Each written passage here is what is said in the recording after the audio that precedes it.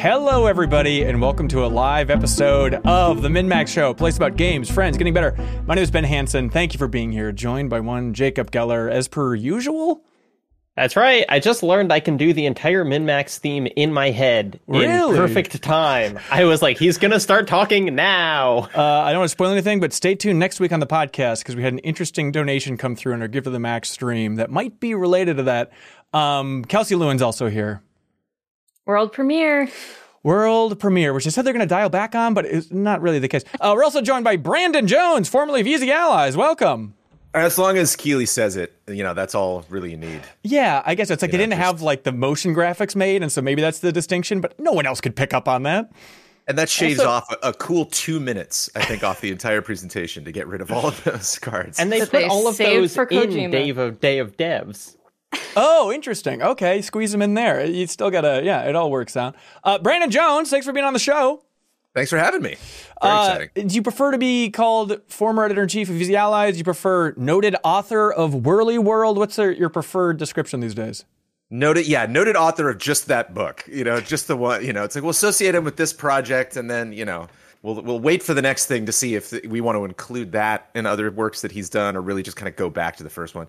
It always fascinates me whenever you see a poster and it's like from the creators of that movie they made 10 years ago. And it's like they've made 8 other movies. Why that one? Like Tim Burton's always like from the guy who did Alice in Wonderland, and you're like, what? Right. Like, and maybe it might relate to something we'll be talking about later when you say from Arcane, the creators of Deathloop and Dishonored, and nothing else. Moving on. Yeah. But Jones, thanks for being here. Whirly World, congratulations. You wrote this book. Thank you, sir. Premise, real quick, hit us.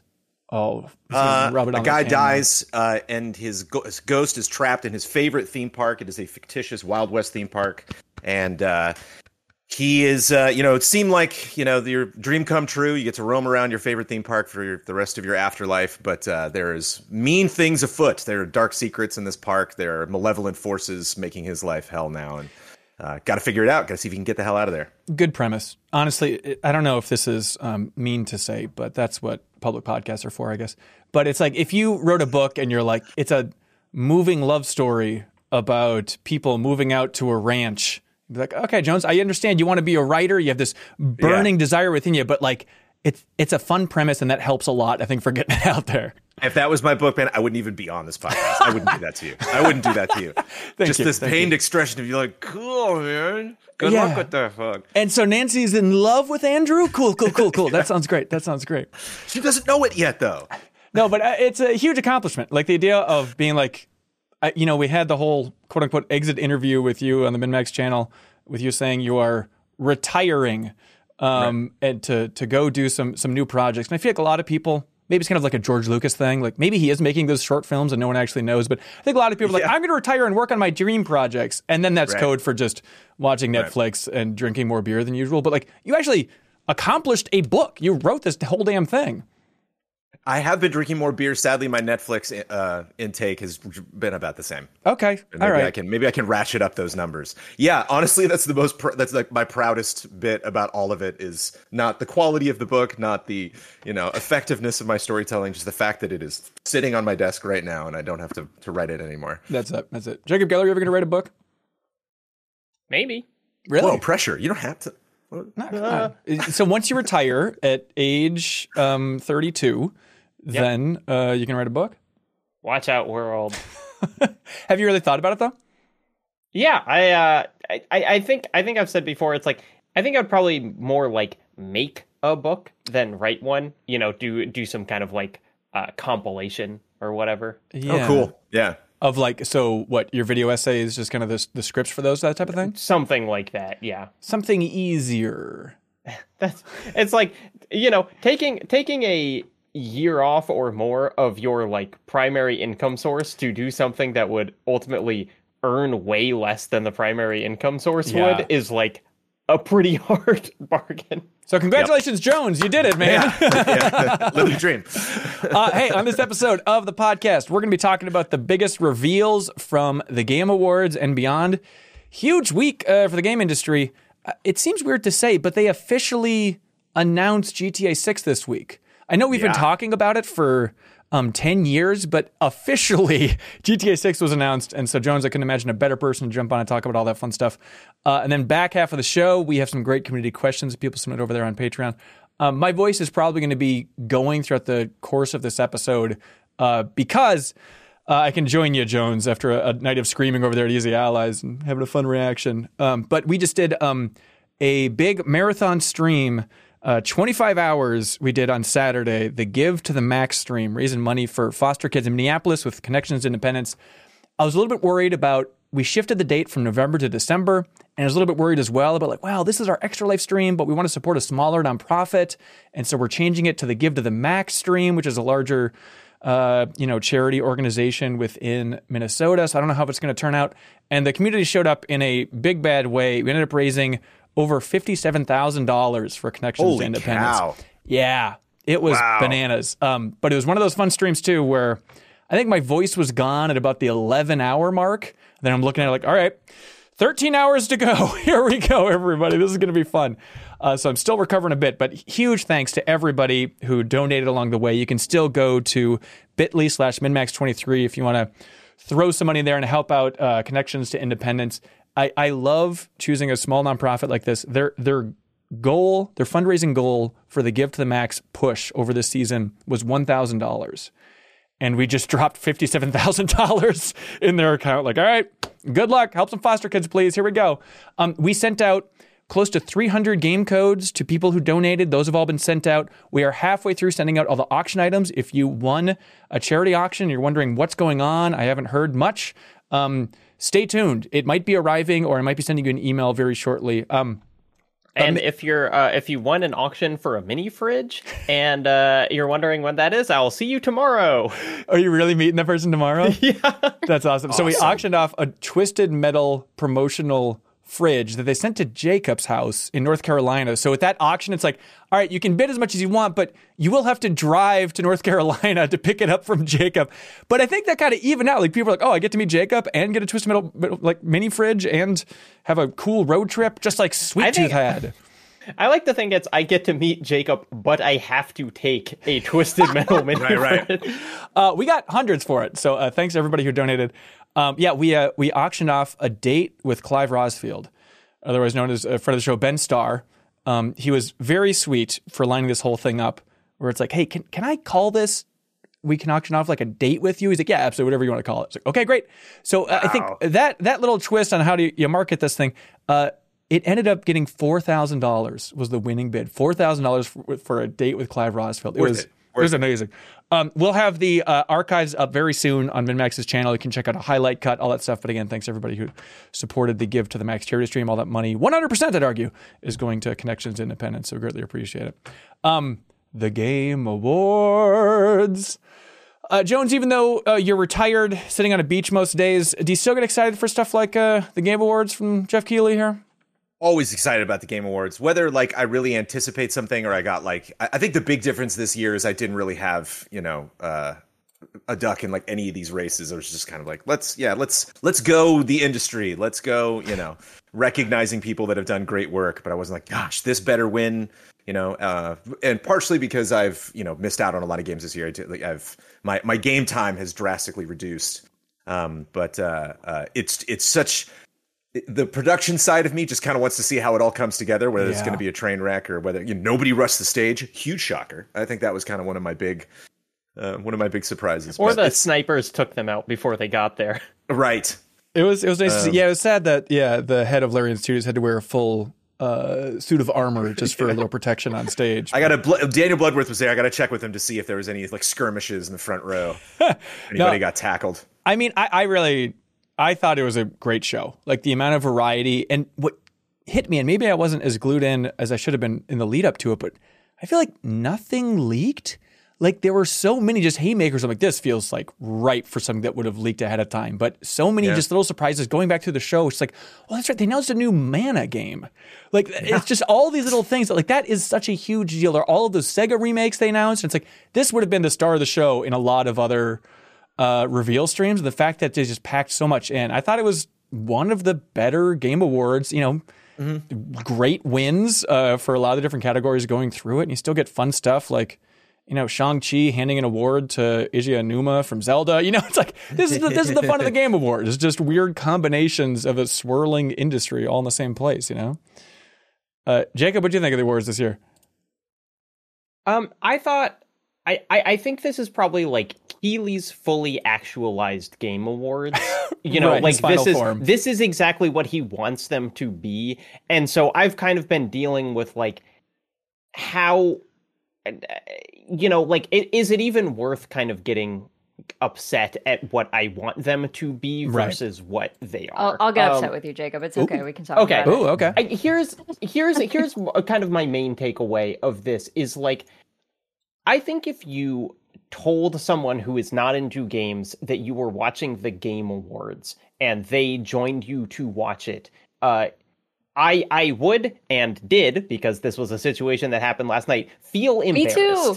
Ooh, it was interesting. It was like, my friend was like, so it's 3 hours of commercials? That's what the Game Awards are? And like, the really good moments of the show, which were like, the Old Gods of Asgard number, or like, when a developer got up and was like actually able to talk about something, I was just like, this is the show! Like, this should be the show! But then it was like, that was like 15 minutes of the show versus just wall-to-wall trailers, which is what Keighley wants it to be. And so, that's what it is. I hear you. And it's like, we do the song and dance, I feel like, every year. But it's like, if you want an awards show, you're not bringing your friend over to watch the GDC Awards.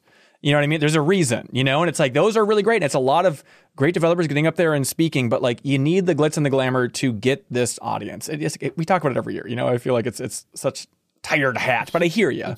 Yeah, I guess. I still think there's like some kind of middle ground that can be. I mean, I don't understand why this is not two separate events that are just right next to each other, because there clearly needs to be like a winter games fest. I mean, we had tons of really cool announcements, and like I don't have a problem with watching an ads show or an announcements show, given that that's what the billing is. Like I watch Summer Games Fest, and that is not called an awards show, and it's what I think people expected. But Jacob, I also had the experience last night of my partner. I asked my partner to watch the Game Awards with me because he likes video games too, and he was seething. Like he had the worst time watching this. He was like, hell? "This is awful." I think to be kind of cheesy in a different direction, like what I would love for the show to be, and kind of I feel like what the pitch should be, is a celebration of the games of 2023. And what's weird to me is how much it is not that. That like when I watch the Oscars, I am like, oh my gosh, all the great movies that came out last year. I'm like thinking about these movies that like I didn't get to see, but now I want to because look at how good that performance is or whatever. And it's like, I looked down for 30 seconds and I missed that Armored Core 6 won Best Action Game of the Year. Right. And like they did not show a clip of that game.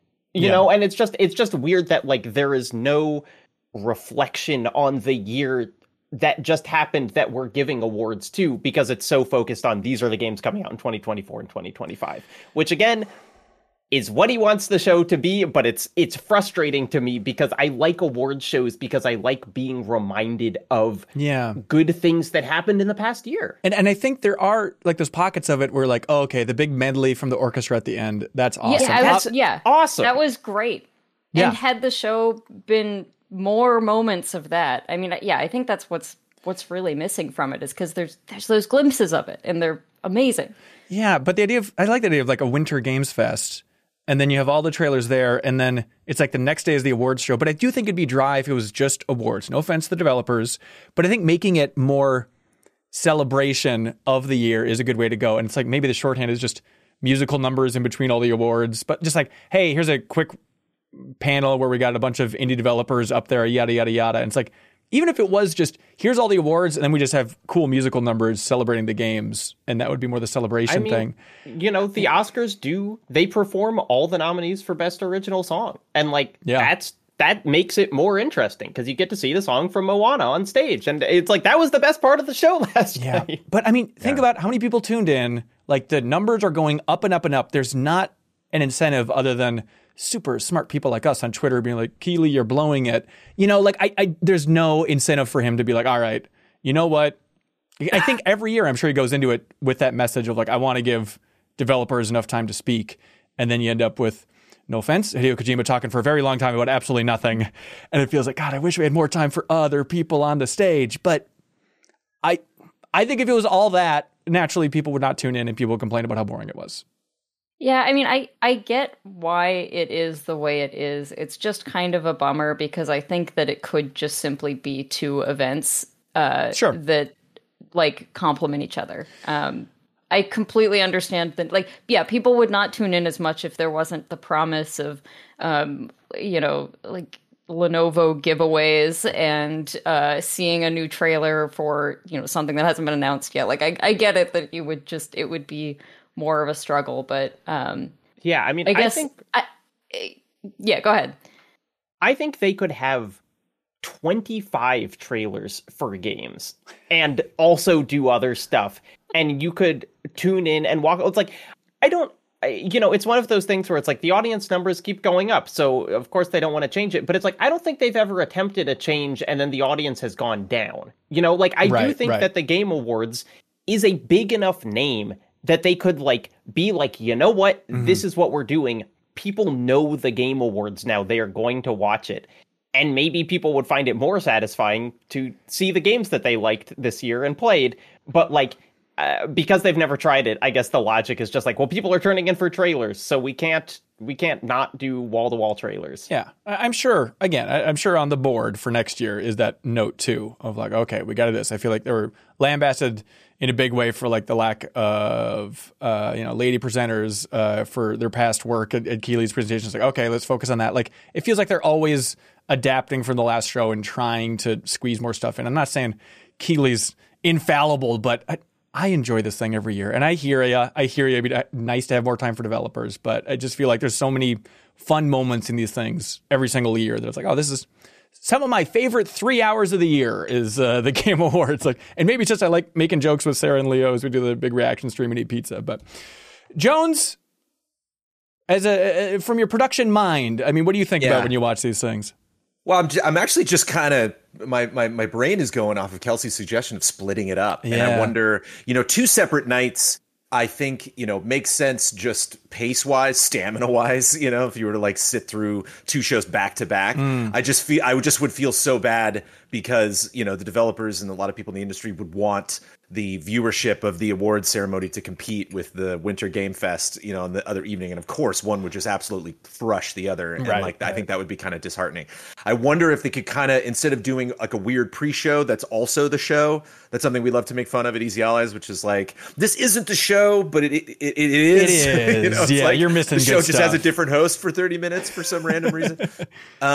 If they could just give us an hour of just nothing but maybe start with a couple of reveals, then just give us a bunch of awards. Give us just, the reason that they're all there, and then we can kind of settle in for, the musical numbers. And but yeah, I'm always thinking of ways that they could cut. We mentioned Kojima. He actually, if memory serves, there have been Game Awards in the past that had 3 or 4 musical numbers. Just a lot of really weird bands coming in that really weren't featured in games the that Imagine year. Dragons thing. He saw 2 months prior and chatted with them backstage or something, and then they were invited on.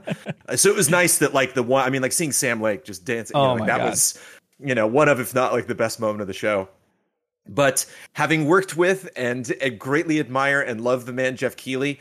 Get out of this show, dude. Come out on stage, announce something, talk to Sean Murray, close the show. That's it. He needs to tell you that he's played this game already and it looks awesome. Oh, you took the words right out of my mouth. He did a lot of that. It's almost like they're obligated. It's like, well, we showed you this 6 months ago. And it's like, what value does this have? If you're really scraping the barrel for just seconds that you can snip away from the show. There's so many times I with the exception of a developer pointing to something like McConaughey being like, hey, I know it's weird to see me, but I'm in this, it's like, oh, cool. Simo after the, it's being like, that was me, this excitement, it's palpable, you really connect with that. But Keighley being like, coming up next is something really exciting that you're all going to play very soon. And it's just like, you could apply this to anything. Just go. Just roll into the video. Again, I'm not trying to be the world's biggest Keighley defender, but let me bend over backwards to defend this, man. No, the idea of like, what value does it add for him being like, you showed me this years ago and it looked great then, and now it's coming out and everybody else gets to see it. Like, I almost prefer that little peek behind the curtain compared to like, you know, we'll talk about it like when Hello Games announced their new game and Sean Murray was out there and he does kind of that thing of like, oh, do you have a trailer to show us? Could we possibly see it? Like, I don't want. I don't ever want to see Keighley acting with a Muppet, with another developer. I don't want to see it. No offense to the man, a talented man, not an actor. It's just knock it off. And so that idea, like, I don't mind having a little blast of honesty if it's trying to just build up some reality of like, yeah, look, we know it's coming up. I think this looks sweet. But it does occasionally cross that line into like, I've seen this and you're going to love it. Ellipses on Twitter, you know, like that type of stupid tease crap that he definitely veers into a couple times. But hey, let's wipe away all that and focus on what's right and good in the world. Kelsey Lewin, give me, other than the dance number from Alan Wake 2, which was obviously the highlight, give me like the biggest explosion of enthusiasm you had watching the Game Awards. For an announcement? Yeah. Or just in general? I mean, because that's really what is... they don't give a lot of like crazy human moments to be excited about. I mean, God, they didn't let Sam like talk. But anyways, I'm sorry, wiping it away. The obvious one for me is the new Monster Hunter. Yeah, I want to talk about it. Yes. Yeah, you're riding a freaking raptor. Like, I don't know anything about this game, but it's Monster Hunter and you're riding a raptor. I'm good. I'm down. Yeah, Monster Hunter Wilds is the name of this thing. It's like, I think 8-4play on their podcast had a big bet about whether or not they were going to call it World 2, because like Monster Hunter World, it sold so many copies, and so it's that idea of like, do they leave it behind? But Monster Hunter Wilds, it's close to World. It's a perfect name. I don't know how they haven't used it before. Outer Wilds. Oh my God, yeah, maybe that's why it's so clearly connected in my brain. But yeah, as a huge Monster Hunter fan, like riding the raptor, flying, like a flying mount is going to be wild. I mean, are the super fans dissecting a lot that we're not seeing here other than, looks good, you're riding a thing and there's a lot of lightning going on? I gotta watch honestly, I haven't watched the trailer again since the Game Awards, so I haven't gone through and dissected it, but my guess is people are. I mean, I clocked it pretty immediately that it was Monster Hunter, despite it being like not something you've ever ridden before. Right. Like, this is either Monster Hunter or it's a very, very Monster Hunter knockoff. You know, the next Wild Hearts or whatever. I'm looking on the Monster Hunter subreddit right now, and the answer is yes. People are like, anyone noticing that there's a second weapon on the mount than the mount bag? Maybe you can switch weapons mid-hunt. You know, so like, it looks like there are details to be delved into. Well, the lightning, I think, is a big thing that someone who's played a very limited amount of Monster Hunter compared to my friends, just seeing the weather, seeing the sandstorm blow in and just wondering like, what does that bring in new monsters? Does that change the aspects of the fight? If something gets hit by lightning, does that make it more difficult? Does it make it more valuable if you're able to chip off those things that were affected by the lightning? And there's a weird shot at the end too of like the mount coming in and landing on a perch, and then it's like, and it almost looks like you're kind of revealing the map. I don't know if that's just like a weird impact of the weather, or if that's kind of are you discovering these areas and then it's clearing it out, and you're kind of getting rid of the gunk that's infiltrating the world and clearing it out as you go along and discover new monsters and stuff. It's just the textures drawing in. It's a really bad engine. They really got a long way before they polished this game. I get it. Yeah, but 2025, I think we all thought this thing was coming sooner because World was, 2018? It's been a little while. I know there's other releases in there as well, but it was a cool choice for closing out the show. Maybe it wouldn't be the most obvious choice, but it's like, yeah, you know what? Capcom deserves this. That's going to be a huge game, and coming in 2025, it's time to start getting excited for him. All gameplay deserves the credit. The whole thing is just the game. It speaks for itself, which a lot of games don't do at the Game Awards. Yeah, absolutely. Toss out. What do y'all like? Speaking of all gameplay in a kind of confusing sense, Hellblade 2 is a game that I have been excited about kind of for a long... I replayed Hellblade this year for my podcast, Something Rotten. Liked it a lot more than I remembered liking. And also, like, the end of that game is a pretty explicit sequel tease in a way that I did not remember, where it's like Senua's got more adventures in the future or something. But like originally Hellblade 2 was supposed to come out in like winter 2022. Whoa. And Yeah. like we did not hear anything about it basically last year or the year before. But this was like someone playing, you know, even though the combat is like very kind of cinematic and almost cutscene-y looking, like you could tell that was someone playing the game in the clips that they showed. And like, I am just very excited for whatever the hell that game is going to be. Yeah, I'm still fascinated by this idea of Xbox and Microsoft kind of pushing Hellblade 2 like it's going to be the premier AAA game or Quad A, whatever Ninja Theory is saying now. Triple I is how they described it, the first game back in the day, but I assume that's changed. But like, as somebody who just played that first game again, Jacob, like I'm always trying to remind people, like the first game was weird. Like this game is probably going to turn a lot of people off. But I think the Xbox marketing machine is trying to bill it as like, we have a God of War 2. And it's like, well, yeah, but this one's really bizarre. Yeah, I mean, and just the whole shtick of the first game being like, we can make what looks like a AAA game with like 20 people and you know $10 million or whatever the budget won. And this is like, there are 300 people working on it for 5 years. We're mapping all of Iceland. Right. It's like, it's such a huge increase in scale that like, I hope the Hellbladiness kind of survives that, because like that game shouldn't be over 7 hours long. You know, like I don't want to be playing Hellblade for like 30 hours because I just think it would be kind of too much. And so like, what does that mean? Yeah. I don't know, but I do want to see the game a lot. It's interesting. I mean, it kind of ties into the conundrum this game is in for just marketing it, I guess. Which shows I know you're a fan of marketing for all games, so I'm trying to lean it towards you. What I don't care about is what I do care about is marketing campaigns. Whatever that famous quote from Easy Allies you had was. Yes. But with Hellblade 2, like I remember talking to Tamim, the creative director, visiting the studio back at Game Informer, and just asking him in one of our interviews, like, "Is Hellblade fun?" He's like, "No, like we're not making a fun game." And he was very sincere, like it's not designed to be fun. And you can see like the comms people in the studio being like, I don't know about that message getting out there. But like that's where they were at as a team. Like we want to make some weird artistic freaky, is that offensive? Freaky experience. And if it's fun, but it's not our goal. And now I think it's just interesting to have a huge budget behind a game where the original vision for the series was it's not supposed to be fun, everybody, you know? But Hellblade 2, it's looking great. I am definitely curious about it. And so what do they have? 2024 is the new release date. 2024. All right, perfect. Anybody else got something they want to throw out there? Blade, I think was just my favorite. What? You know, like just like looking at it and being like, oh, okay, what could this possibly be? And it was funny because, you know, it started out and I think I was proud of myself to at least shout out vampires. Just like the second I said, for some reason, I like got that vibe.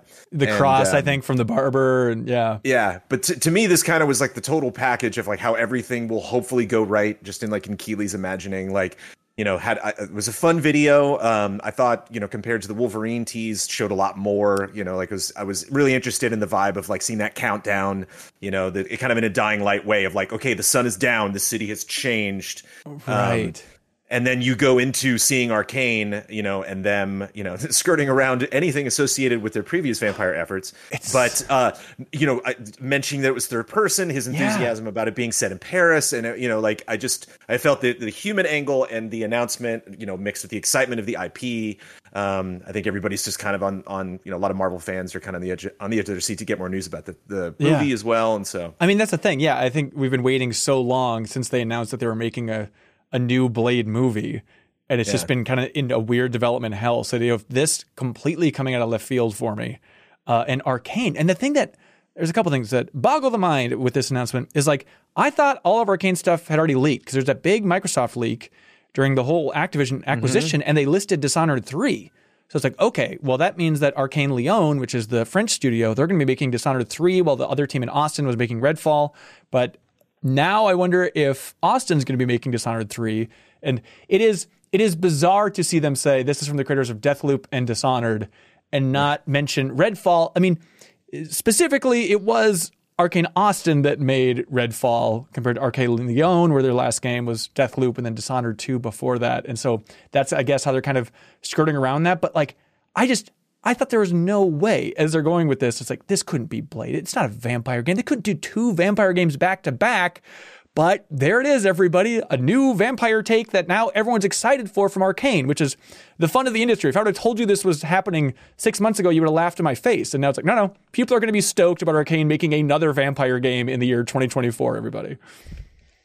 But yeah, so they said in the description here, on the official site, Marvel's Blade game will take players to a quarantined section of Paris in the middle of a supernatural emergency.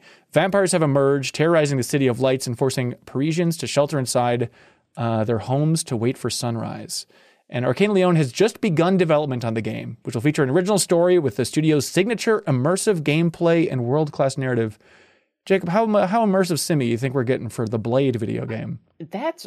That was kind of what I was curious about, because like when I think Blade video game, it feels, it's like Platinum or something. It's like, well, he's got a sword and he's got guns and he kills supernatural beings. Like, this is not going to be a sneaking around figuring out a way to get in a window game. Right. But it's like Deathloop could do action well, at the same time that it was immersive sim. So I don't know, like, the thought of doing stealth, like having stealth be the primary mechanic, is kind of weird to me, but like I would be excited to see what like an action immersive sim looks like. Yeah. Like if they let you do cool combos, but also had like a well-designed city with lots of routes around and stuff. Right.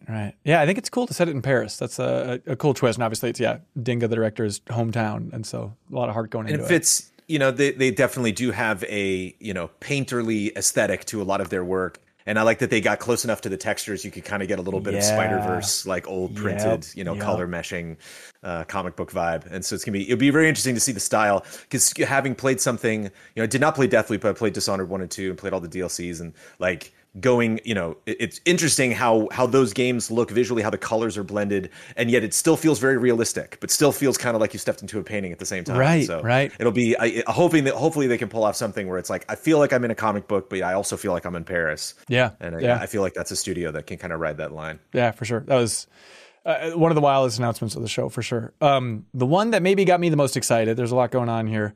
They announced a new Jurassic Park game. Jurassic Park : Survival, everybody. This is about what I want. I mean, the easy shorthand is like, if this is just Alien Isolation, but for Jurassic Park, I could not be more excited. And we got a glimpse of gameplay at the end. I feel like that's kind of Keeley's push. He always emphasizes how much he wants gameplay from these trailers. And it was a big cinematic love letter to Jurassic Park, which, it's my favorite movie of all time. I'm super stoked, but still at the same time where it's like, we're just going through the greatest hits of the film and that CG trailer. Like, and that was not a good trailer. Yes. Okay. Is this too on the nose? And you put the word survival on anything, and like Alone in the Dark survival, Animal Crossing survival. Like I'm way down. Oh, really? And so I think if it was just a logo, I'd be like, I'd be way more excited than what they did. But it was just, it was very strange to kind of revisit. It was like the Chris Farley trailer. He's like, you remember when they went into the kitchen? That was cool. And she hides in the same spot that the kids hide. There were 2 giant deadly velociraptors last time, and now there is a, slow Dilophosaurus, who she could probably evade. So she literally kicked the spoon. It was like, it was like, oh my God, come on. So I guess it takes place the day after the first film back on Isla Nublar. And the raptors are getting out of the freezer, but they must be so cold. Those poor raptors. Ice raptors. Dude, ice raptors. Ooh, absolutely. See, it's funny. I'm the complete opposite, where I wasn't wowed by the trailer itself. The idea of it, though, I'm still very excited about. And having survival elements in here, if they're leaning into that in any way, which according to the official site, they're emphasizing survival, interacting with these animals. They're animals, Kelsey, in a unique way, like stealthing around. Like I am very excited about that. Yeah. I know different strokes for different folks. If there's crafting in here, I'm also going to be super excited about it. Like, I am on board for just survive in a AAA production of Jurassic Park. Rebooting the park, getting power back to things, in that way, I totally want to hit all the beats. Kind of going like backwards through the movie, that'd be great.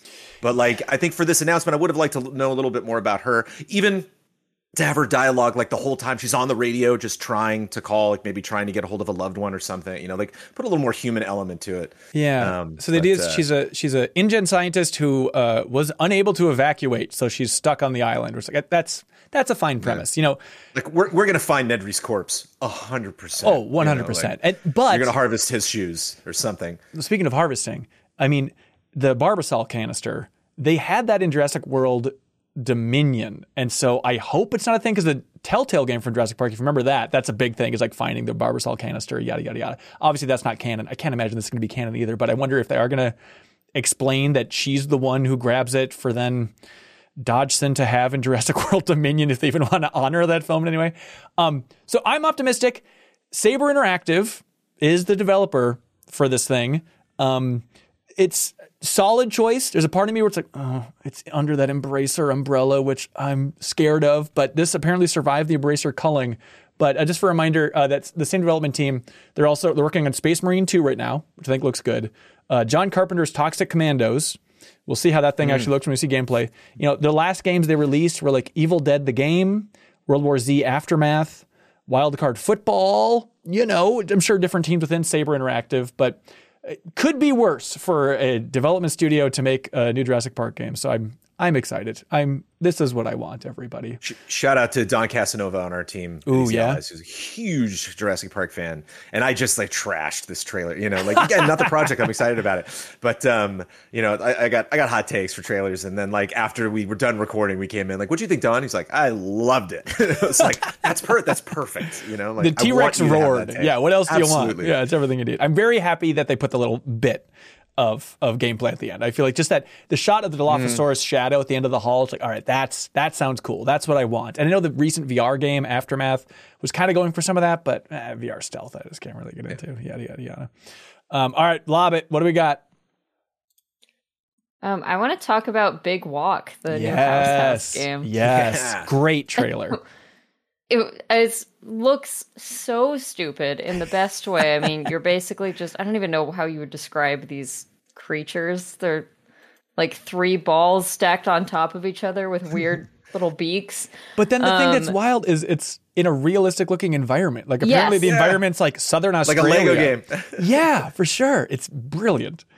Yeah, it's very funny looking, and the premise appears to just be like hang out and do weird stuff in this environment with your friends. Yes. Which I think is like a genre we could all use a lot more of, like ways to connect socially with people through video games. Because I don't play a lot of like shooters and stuff like that, so my like social video game stuff it's mostly in Monster Hunter. It's like mostly that kind of thing. So like I would love just a dumb game to just go be dumb with my friends in. Right.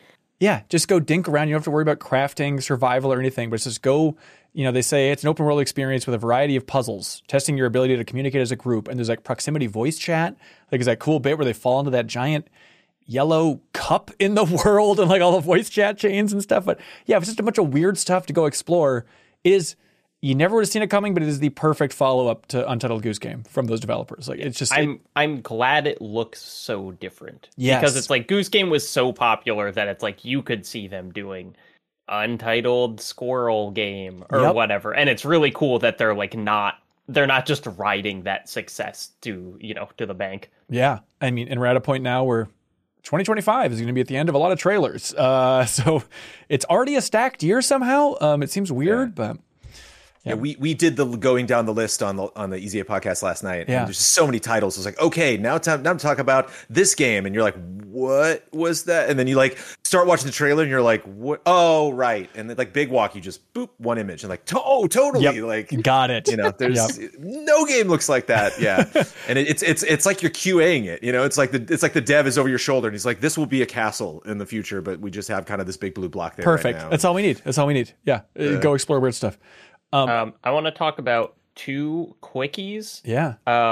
World of Goo 2. Oh my God. Now you're speaking my language. Great vibes. Yes. What I mean, World of Goo, I think, is maybe the first indie game as we would define it that I ever played, because my first I had a Wii and it was like, what does the Wii shop have on it? And it was like World of Goo was kind of their big whatever. And so like I thought it was a remake at first because a lot of the levels that they were showing looked pretty similar to World of Goo 1, but it's not. It's a totally new thing.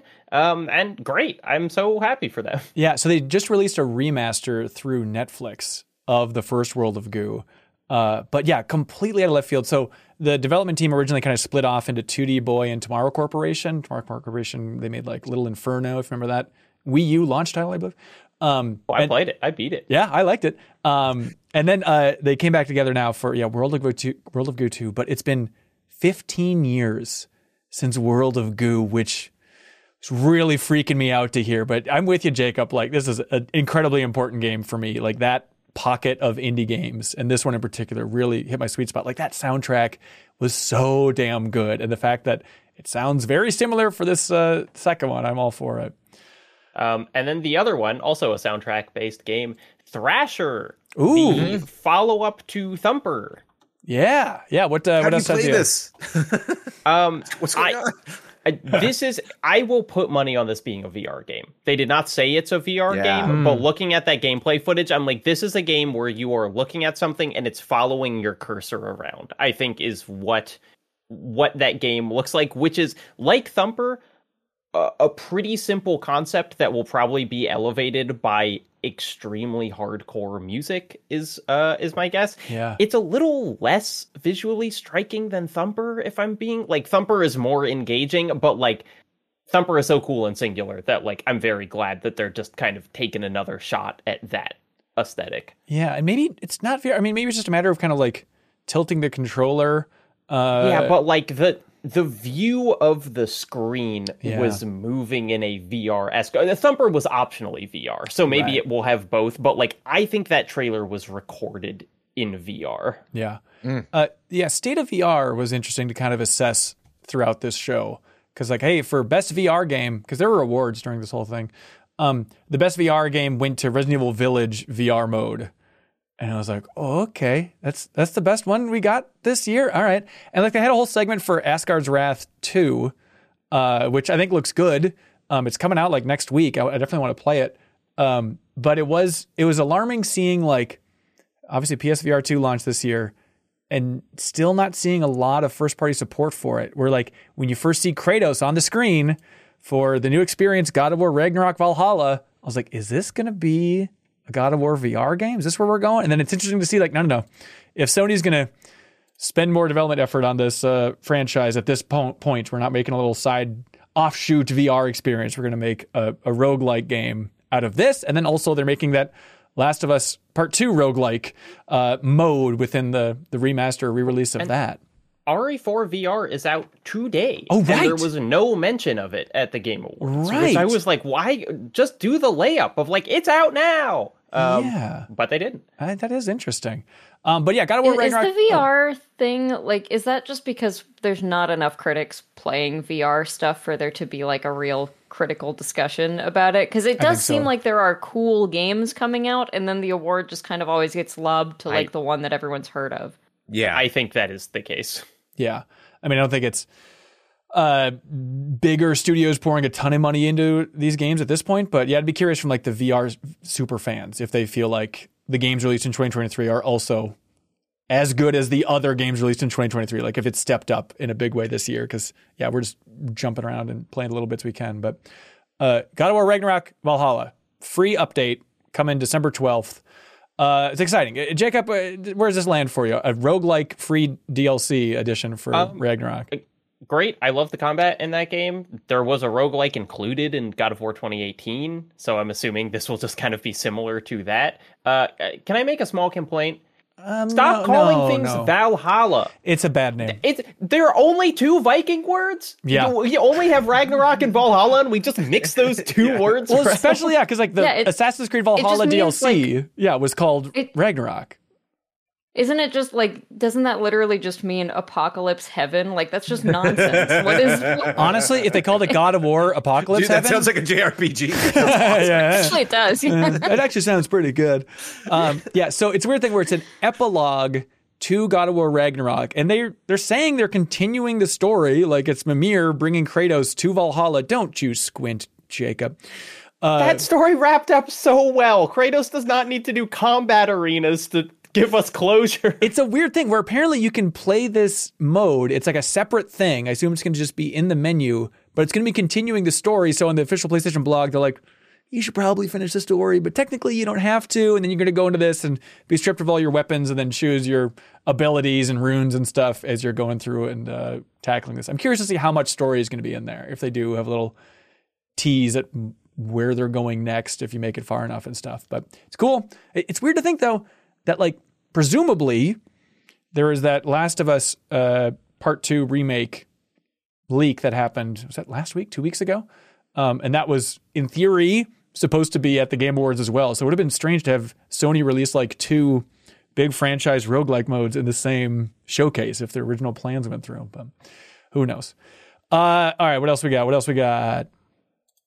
If the Hello Games releasing a open world fantasy crazy, it was not on my bingo card, man. Like that, that was when he was like, hey, let's take a look. I was like, okay, this is going to be extremely brief. This is going to be a concept, and we'll kind of be excited, especially because you could kind of see Sean Murray like slipping back into his role. You know, he's kind of excited. He's like, hey, you know, it's tough to explain, and it's like that is your job. Like you need to be an expert at explaining the games that you want us to buy, dude. That you've had all these years to figure that out, and you know it especially after this huge montage of showing like all these crazy free updates that No Man's Sky has gotten. This game that like I loved the original, and I can't imagine how absorbed I would get in that game now. Yeah. And then being like, let's just completely jump genres and let's take a entire gameplay tour of this world and just have fun. Like I was very, very surprised. I don't know how much time I'll end up spending in this world, depending on how gratifying it is to explore. And I'm super curious, like how it actually works. He didn't really specify that like all players are on the same planet. Like, but it's procedural.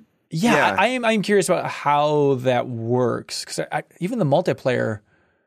I guess, it's just a procedural planet, so it's all going to be the same for everybody by and large. They went into some villages and it was like, who are these? Like, are there no NPCs? Like, what? Yeah. Well, but there were the weird NPCs, I presume. Like, the most interesting shot in this entire thing, and just, this team behind No Man's Sky, they have a small team. They said it's just like a dozen developers. They've been working on this for like 5 years, but the game's called Light No Fire, which is confusing. Very cool logo. It's kind of like a remixed version of the No Man's Sky logo. Yeah. But odd for them to release another game that's 3 words in the title. No is in there. No is their brand. But then also, remember they released that little indie game called Last Campfire a couple of years ago. So they're kind of like remixing all of their work before for Light No Fire here. I was surprised and a touch disappointed that in his pitch, I did not get that it was going to be a high fantasy game. Yeah. And so when it loaded up and people were like flying on dragons, I was like, oh, this is more like World of Warcraft than I would. The idea of, he was like, there are mountains and they are the size of Earth mountains. Right. They are not video game mountains. They are big. But then it's like, okay, but if you can fly on a dragon up to them, that feels less cool. So like, I'm not, I don't want to dismiss the game before I've played it. I think it's cool that they're doing this, but like, I didn't think it was going to be like a dwarfs and elves game. And then you see the trailer and it's like, oh, there was a lot of fantasy last night, and that was one of them. Yeah. It was an interesting, like, I don't know, twist, I feel like, just given the pitch. I was like, okay, let's see it. And then dragons came out of nowhere, and I was like, okay, yeah. So I don't know. I think I kind of like the choice to make that be a surprise and not part of the pitch, but it could have gone either way. Well, I think it was just, no messaging has been dissected more than Sean Murray's messaging of games. So I do think it was interesting that he led so many times with saying, it is Earth. We're building an Earth. Like, instead of just saying we're building a planet, like, they hit the word Earth like 5 times before you saw the trailer, which is why then in the opening when it says a fantasy Earth, it's like, wait, what?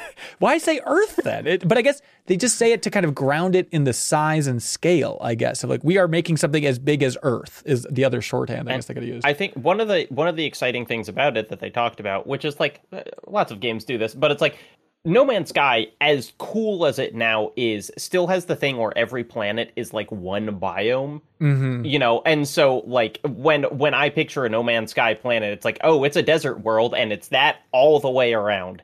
And so for this to be like, no, we're going to have like terrains, is, you know, it's Minecraft, but cool. Yeah. And there's shots in that trailer too that got me excited. Like, you know, you see hints of kind of like a Valheim like survival experience, right? You see people like chopping down trees, building out houses and stuff. And then what I was going to say is that the one shot that captured my imagination is where there's just like the bunny people where he's like wearing like a bunny mask or helmet, or he is a bunny or something, and walking through, and there's just like rows of bunny people on the side like bowing to you. And like that just implies a whole new arena for, you know, NPC interaction that wasn't really available in No Man's Sky, at least at launch. I haven't played it for years, so maybe there's people bowing to you in No Man's Sky now as well. But what I, you know, speaking of the fantasy genre, I think one of you just mentioned this. A lot of fantasy in the show last night, and it's funny. It kind of made like a fantasy, and then kind of went to military sci-fi, and then it came back to fantasy at the end. Yeah, and this probably just speaks to my tastes, but like there definitely has been moments in previous Game Awards where we get to like that 60-70 yard line and it's just like another shotgun heavy like game. right. You know, it's like I feel so bad for anybody taking this time slot because there's so little. You could think your trailer's so great and you have no idea when anyone else is showing, and then like 2 hours go by and you're like, shit, our game looks so much like a lot of this other stuff. But like something about that fantasy genre where it's just like, even though I've seen a lot of spells and swords, you throw, you know, Visions of Mana in there and like, this is a whole new thing. Like this is very different, you know, having not had a lot of experience with the Mana series, like, wow, this is a big deal, you know? Yeah. Even some of the sci-fi stuff had kind of a fantasy bent to it. So it was satisfying. It's better than a bunch of farming sims and space horror games, which was definitely the theme for a while here. But yeah, Vision of Mana, complete surprise, especially after, you know, the last remake of Secret of Mana that was years and years ago was not very well received. It felt like it came in right before kind of the HD 2D became the default way to remake old Super Nintendo games, and so it just was clunky, felt cheaper than maybe the super fans would want it to be. But now Vision of Mana, it's like they're going all out. This feels like a big production from Square. Kelsey, are you a Mana person? No, I haven't played any of them, but I was able to, or at least not more than, 5 or 6 hours of one. But I'm proud of myself. I clocked it right away. I was like, is this Seiken Densetsu? Nice. Ooh, and it was. So I'm just patting myself on the back there for a second. It looks really good. I'm excited about it. And I mean, this was the first year I tried a Star Ocean. Maybe this will be the first year I try all the way through a Mana game. Yeah, it's coming out 2024 for Vision of Mana. Yeah, apparently it's been 15 years since the new game, but like they know what they're doing. They're hitting that. They have like the old font from Secret of Mana there. We're like highlighting the tree as much as possible. Like I think it's, Jones, to use your parlance, I think it's a good trailer. I think they hit exactly what they needed to do to get fans excited about something completely new for the Mana series. And then more fantasy. It won't stop, but don't worry. This is the final one. Final Fantasy 16. Big surprise here. 2 pieces of DLC was announced for Final Fantasy 16. Echoes of the Fallen, which is out now. And then Rising Tide, which is spring 2024. Easy Allies still lays claim to the word Shadow Drop, right? As the origin point? We like to think so, yeah. Some of the nomenclature in the games industry is really hard to kind of like, officially take credit for, but no one else is claiming it. If somebody has yet to, debunk that theory, that they can go back to an earlier date and claim that somebody else used that term for a game that, did not exist before in the public mind share and is now available for free download or purchase. Oh, there we go. We're taking it. Echoes of the Fallen, Shadow dropped last night. It's available now. And it's a weird thing where it's this DLC and the next DLC, which is all about Leviathan, which I'm very excited about. The Lost One, Jacob. But now for this, it's like it's before the ending of the game. You can just go out and do this side quest and stuff. And apparently you also get like Cloud's Buster Sword if you buy the DLC for this whole thing. They got to do it, of course. Which, of course, leads to the most exciting announcement of the evening, other than Jurassic Park. They set it up like, hey, Final Fantasy VII Rebirth, here's the theme song to it. It's like, hey, that's cool. Like, I really like that Hollow song, which is a theme from Remake. Let's see what they got. And then they just start playing a trailer behind the singer. And it's like, what? Get that singer out of the way. Like, they're showing a bunch of wild stuff from Final Fantasy VII Rebirth. So the biggest thing that they're showing is they had the reveal of Cid, who's, in theory, the last playable character that you'll get that they haven't shown yet for this timeline. So his face was revealed behind a singer on the Game Awards, technically. And they had a whole trailer that they posted to their YouTube channel, Final Fantasy there, that showed so much. Because just the tease of what they're showing behind the singer is like, this is a ton. And then the trailer even showed more. They showed Dyne, they showed, Titan, a ton of summons, a ton of stuff from the Gold Saucer. Like, they show Aerith singing, apparently the main theme that Uematsu wrote for this game, which is very exciting. They show a confusing amount of Marlene, I guess, to get into some vague details, but she's talking with Zack, which is strange. There's a lot you can go into here. So Final Fantasy VII, I feel like the best spot you can be in with Final Fantasy VII and the Remake series is like, I played Remake, I like that game. Let's see where they go from there. If you know nothing about Final Fantasy VII, you must be frustrated and confused. If you know everything about Final Fantasy VII, which I'm not quite there, I'm no Maximilian dude, but I'm inching my way towards it,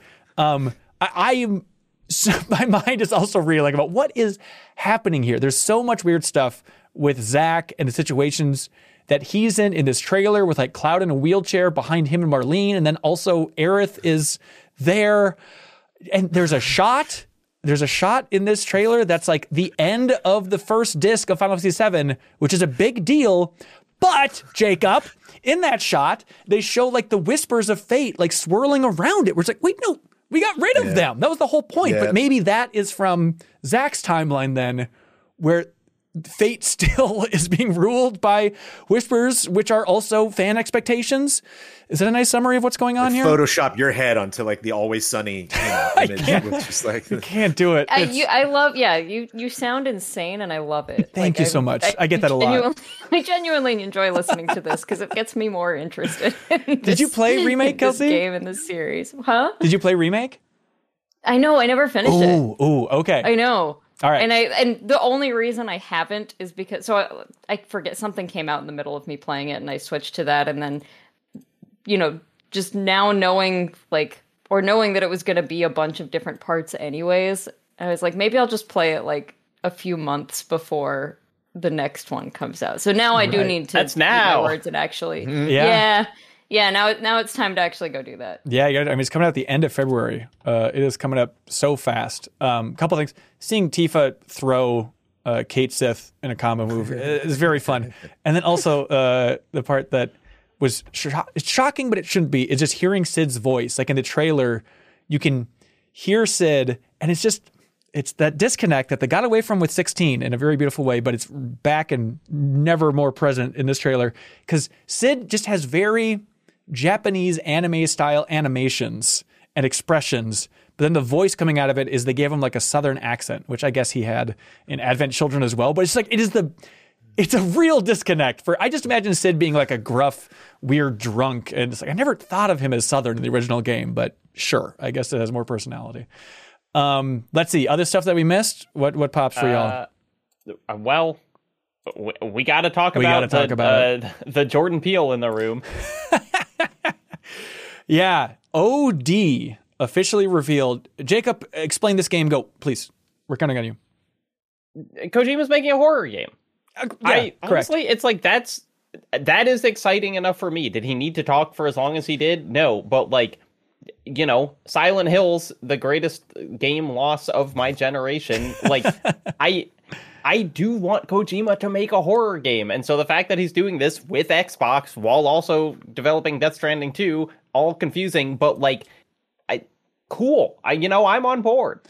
Yeah. So did you know that it's also not a game, but also not a movie, but a brand new type of experience that we've never seen before? Look, I'm excited to see Kojima come up on stage every time. I'm excited for it. This was maybe the most that I've questioned my love for Kojima, where it's like, you know what? Maybe everyone was right. Maybe he is just so in love with movies and directors and wanting to connect with these directors. So the official description on the site for OD is we are working with Xbox Game Studios and their cloud gaming technology to take on the challenge of creating a very unique, immersive, and totally new style of game, or rather, a new form of media. Yeah. I don't know, man. What about as a trailer, Jones? How are you ranking OD? Well, I could believe. I mean, that it just takes away the fact that new types of media are happening all the time. It's not. Sure. It's not as hard as we're led to believe. I think the game looks interesting. I think the thing that I love the most about what Kojima's doing just across the board is how much he loves actors. Like, I love how much they are put first and foremost. Like, he's always posting pictures with them on his Instagram. Like he really wants to showcase other talent and show that, like, I am collaborating and learning with them, even though this could be like a Elden Ring George R.R. Martin situation where, like, after we're done playing OD, like, we'll message Jordan Peele and be like, what did you contribute? And he's like, it's like not really tangible, not really something I can, highlight. But just kind of, I'm pleased with how it, wrapped up. And maybe more people are associated with it. Yeah, it was a weird. So Jordan Peele came out on stage to say he's working with Kojima in some way on OD. And then Kojima had the weird move, which Leo in our reaction video definitely noted as well, where Kojima's like, and this guy's not even the coolest that I'm working with. Like, there's other horror directors. And so it's like, all right, horror directors that Kojima would want to work with, that would be open to it. Like, I'd be shocked, honestly, if John Carpenter wasn't involved in some way. Like, I know he's getting up there. Del Toro. Yeah. Of course. Well, when the door opened, I thought I completely missed the score that they were playing, the Jordan Peele theme. But when the door opened up, I was like, oh, please, that'd be great. That'd be fun. Getting back together. Yeah. Yeah. I mean, I feel like the thing with Kojima and his presence and his promises is, like, when he makes a bad game, I'll start complaining about them. But it's like he's like an annoying guy who says a bunch of, like, ridiculous sounding things and then makes some of the most compelling games we have ever played. And so it's like, the lead up to Death Stranding was annoying too, and then you play Death Stranding and you're like, it's kind of cool. Is this the birth of a new medium? No, but, like, it's more interesting than 99% of games. Yeah. Yep. I think that's completely fair.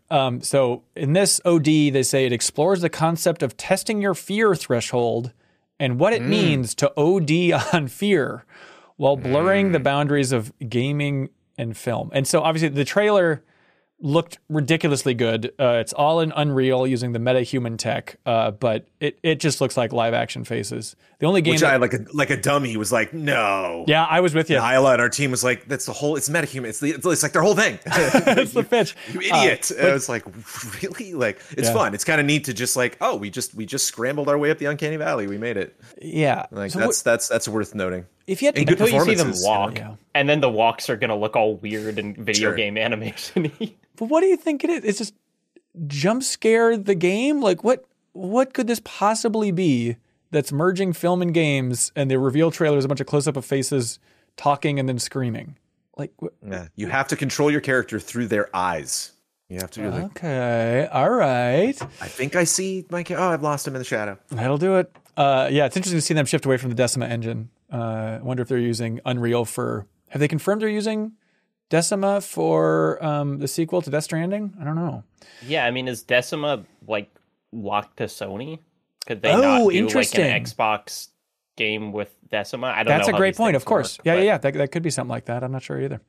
But yeah, let us know what we missed in the comments below for big things. Anybody else have something they're dying to talk about?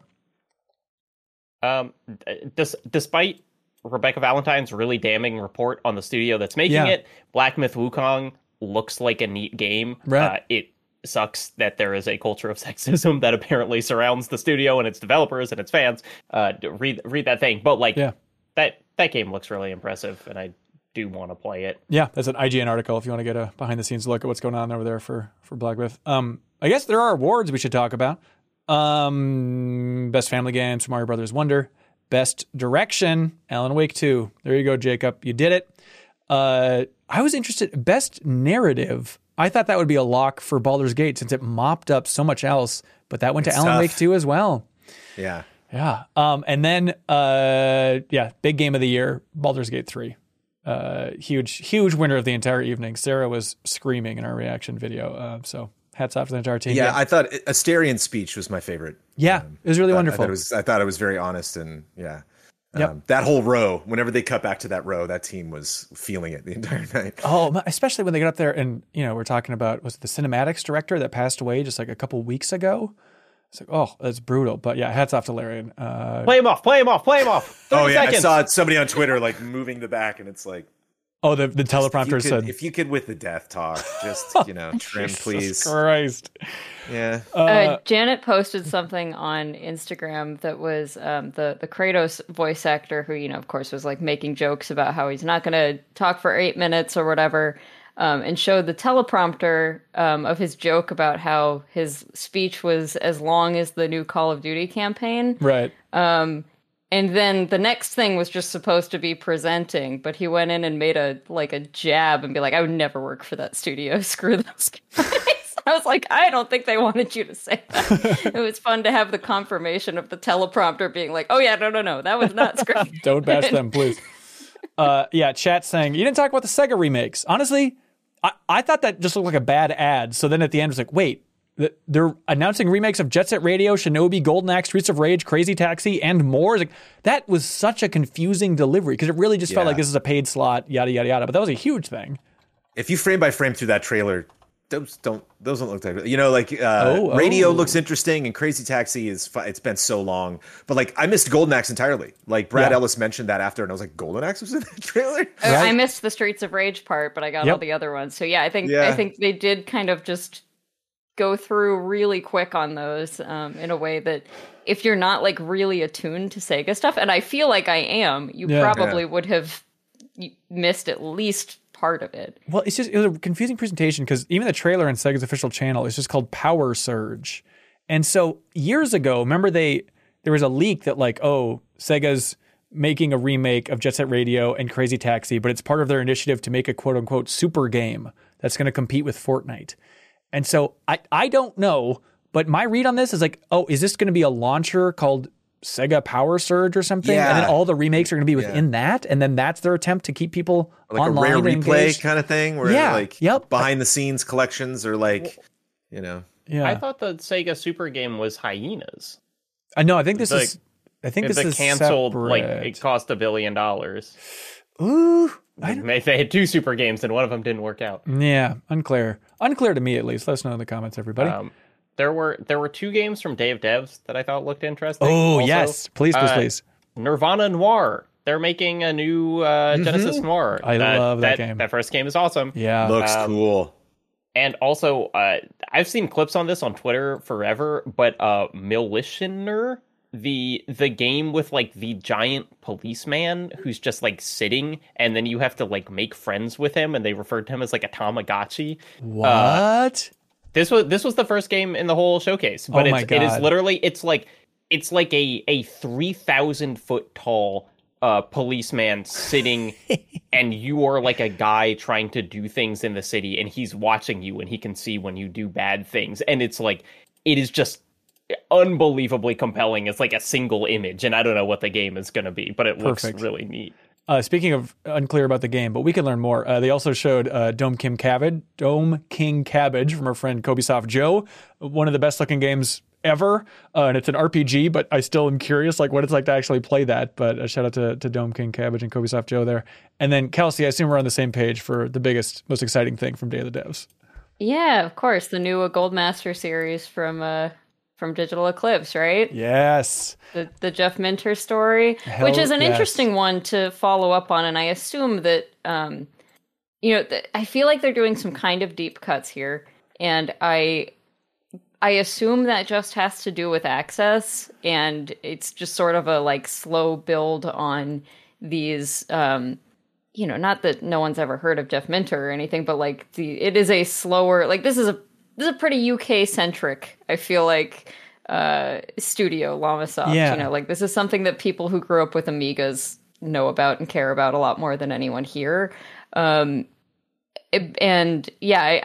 hoping, like, I'm incredibly excited for this. I'm really excited to learn more. And as someone who does not know the full history, to learn a lot more, just as I did with Karateka. Say that very carefully every time now. But I really do hope this just continues to build on, like they can just get like slightly higher profile every time until we've worked our way up to Goldmaster on Miyamoto or something. That's it. It's coming. Yeah. I mean, so this is the follow-up, from the team that made the making of Karateka. One of the best games of the year, I'd argue. And so, the Jeff Minter story, it is, pretty niche, more niche than Karateka even, which is a weird sentence to say. But at the same time, I do think it's a perfect avenue for this, where it's like, I heard Brad Shoemaker rave about Jeff Minter for years on Giant Bomb, and then I played Tempest. I'm like, yeah, Tempest does rule. Maybe I do want to learn more about this person. So I think it's that perfect level of like, a little bit about Jeff Minter, but wouldn't you love to go fully behind the scenes and get the full interactive documentary experience about this lovely British developer's life? So I'm super pumped for this thing. I'm conflicted. I kind of want all of their games to be stuff I have no background on. Oh, interesting. It's please, fill my brain with history. Let's go. I guess I just want them to stay in business, and I feel like if they do only niche stuff, that's probably not as big of a moneymaker. But I'm with you. I like learning a lot. I mean,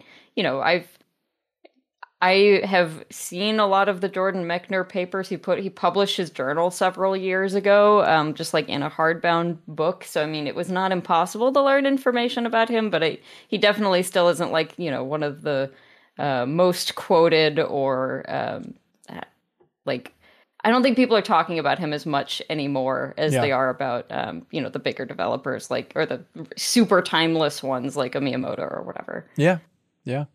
I'm very excited about it. I mean, you say you're worried about them staying in business for if it helps or hurts. Atari just bought Digital Eclipse, right? Yeah. So maybe they're slightly more stable. But then again, in our interview with Wade Rosen from Atari, he did say that Atari was losing money on a regular basis. So I don't really understand what's happening with the state of the Atari. That being said, shout out to Atari CEO who came by the Give to the Max charity stream and helped do some auctions. Nice. So deeply appreciate that. So please keep Digital Eclipse safe. All right. Speaking of keeping safe, you want to have something that you want to keep safe forever, Jacob Geller? Yes, of course. Well, that can only be one thing, which of course is Star Ocean, the Second Story R, the Collector's Edition. Here's how this works, everybody. You can win the Star Ocean, the Second Story R Collector's Edition thanks to Square Enix. All you have to do, subscribe to the MinMax Show podcast on Apple Podcasts, leave a review for the MinMax Show podcast on Apple Podcasts, include your Discord name, Twitter handle, Instagram handle, include some way to contact you like that. And we are randomly choosing a winner on Monday for the PlayStation version of the Collector's Edition for Star Ocean, the Second Story R. So jump in there, leave a review for the podcast. It helps us out in a big, bad way. Help support us by just leaving a review. And then you have a pretty good chance of winning Star Ocean, the Second Story R. We'll be giving away a code on Monday. So thanks everybody for leaving a review for the podcast. Can you believe we've been talking about so many other games and they announced GTA 6 this week and we haven't talked about it yet? Isn't that mind-boggling? All right. The big trailer reveal. Jones, you love GTA more than life itself. Give me your viewing experience of this new trailer from Rockstar. Few things are better. I feel like an idiot for even thinking beginning of December, that'll probably appear at the Game Awards. What on earth does Rockstar need to do? Why on earth would they waste their time? But it's interesting. There have been a lot of interesting announcements in the past week, just kind of like that, the wave, the tide, making all the boats go up. As but they say. That popular phrase. My gut reaction the first time I saw it, I think the shot that stood out to me the most was all of the racers in the mud and the one lady going up it was like, whoa, I've never seen this. This is a vibe, not that all the GTA games aren't boisterous and silly and in your face and the characters aren't just extreme examples of just all these different parts of society. But this city's just a party. It's a constant party. Not partying is not just one factor of all of the different societal aspects in Vice City. It just seems like what the city's doing, And so I think it almost the environment and vehicles, I think that almost kind of overshadowed the story, and people are really speculating about, the protagonists, and there's a lot to, suggest there. But that was my number one takeaway. Yeah. It's just it's nuts. It's one of those things. I feel like you can kind of talk your way out of forgetting what they're trying to highlight in-game trailers so often. It's like, what is the emphasis? And the emphasis in this trailer is very much, look at these NPCs. Like, these NPCs are going to be more dynamic than you could possibly imagine. And like, I saw people on Reddit, I mean, they don't know anything, but they're very shrewd. But somebody had a good point over on Reddit talking about like, oh, I wonder, since it's such an emphasis on NPCs and social media here, are the NPCs going to be like recording you, and then you'll see clips of like you robbing a bank from like an NPC's perspective on social media? Like, that's such a cool idea. I believe strongly you will. I think you'll be able to go back to your apartment, turn on the news, and see gameplay of you in the outfit you were wearing. That'd be so cool. And everything. You know, and like have people talking about like the mission you just did, kind of like the opposite of what GTA 5 introduced, where it's like I would be listening to the radio, they would say something, oh, this company just failed, and I'd be like, whoa, sell stock, you know. And so to kind of be like the opposite of that, like something will happen and you'll see like kind of how the world was affected. And it's interesting to see the evolution from GTA 5 to Red Dead Redemption 2 to now, where GTA 5, I would be walking down the street and I'd be like, is that like a person talking? And like you go to the corner and it's like, oh, who are you? And it's like, wow, this isn't a mission. This isn't something, you know, I need to do or is going to be marked in my progress in any way. But it's still a character that was mocapped and voiced, and that, well, okay, and there they go. That was a fun little interaction.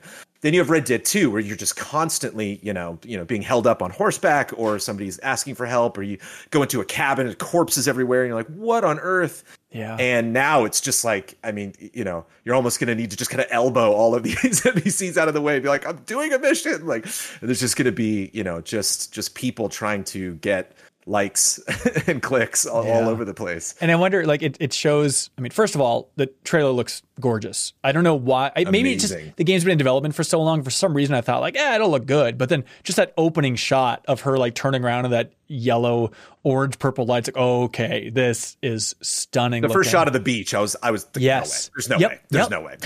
But, I mean, Digital Foundry had a whole video, and they're like, it seems an engine. Like, it's a 4K video, but it's technically running at 1440p. 30 frames, and they're like, we think it's legit. Even like I don't recall any GTA 5 or Red Dead videos where they like showed the original trailer and then showed the game, and we're like, they lied. You know, like, no, it all came to pass. Yeah, like that. So like, it was fun seeing Digital Foundry like obsessed about the hair physics. Like that lady on the roof in the bikini, and she like turns. It's like the way her hair moves is just unbelievable compared to all other tech out there. But yeah, I wonder if on the social media front, it's gonna be a thing where like, okay, you're getting out of jail in the beginning as Lucia, one of the two protagonists. And it's going to be a thing where like she's been in jail for so long that like social media has changed, and it's going to be kind of her getting in a Yakuza style way, I suppose, coming back to society. It's like, oh, here, let me introduce you to our parody of Instagram. You've been away for a long time. And that's going to kind of be setting up this overwhelming theme in the game. Or is it just we're too focused on this first trailer and the social media aspect won't be that big of a deal?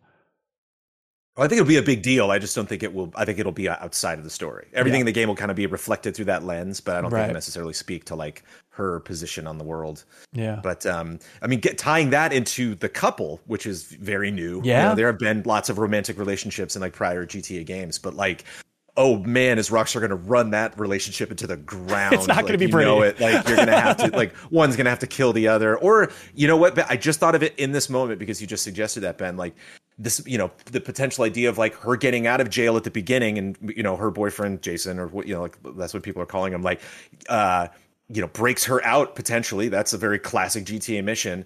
And then you have him kind of maybe with these ideas of like, okay, we gotta, you know, here's stuff that we can do for the business. Let's get back on track. Let's do what we were doing before you got in prison. But obviously now she's changed, you know, and them kind of maybe trying to go through the motions of like, yeah, we're still a relationship. We still love each other. But obviously that, you know, you got to have dramatic tension there. And so like there will be parts of that won't work. Yeah. But then you got to have the balance of like, I'm going to play as her for 10 hours, you know, and like, is he going to call you and be like, hi, remember that heist we were going to do? Or like, let's go bowling or something like how they keep being separated and pulled back together is going to be interesting, especially since like a lot of writers at Rockstar that were responsible for some of my favorite Rockstar moments are gone, you know? So it's cool to see.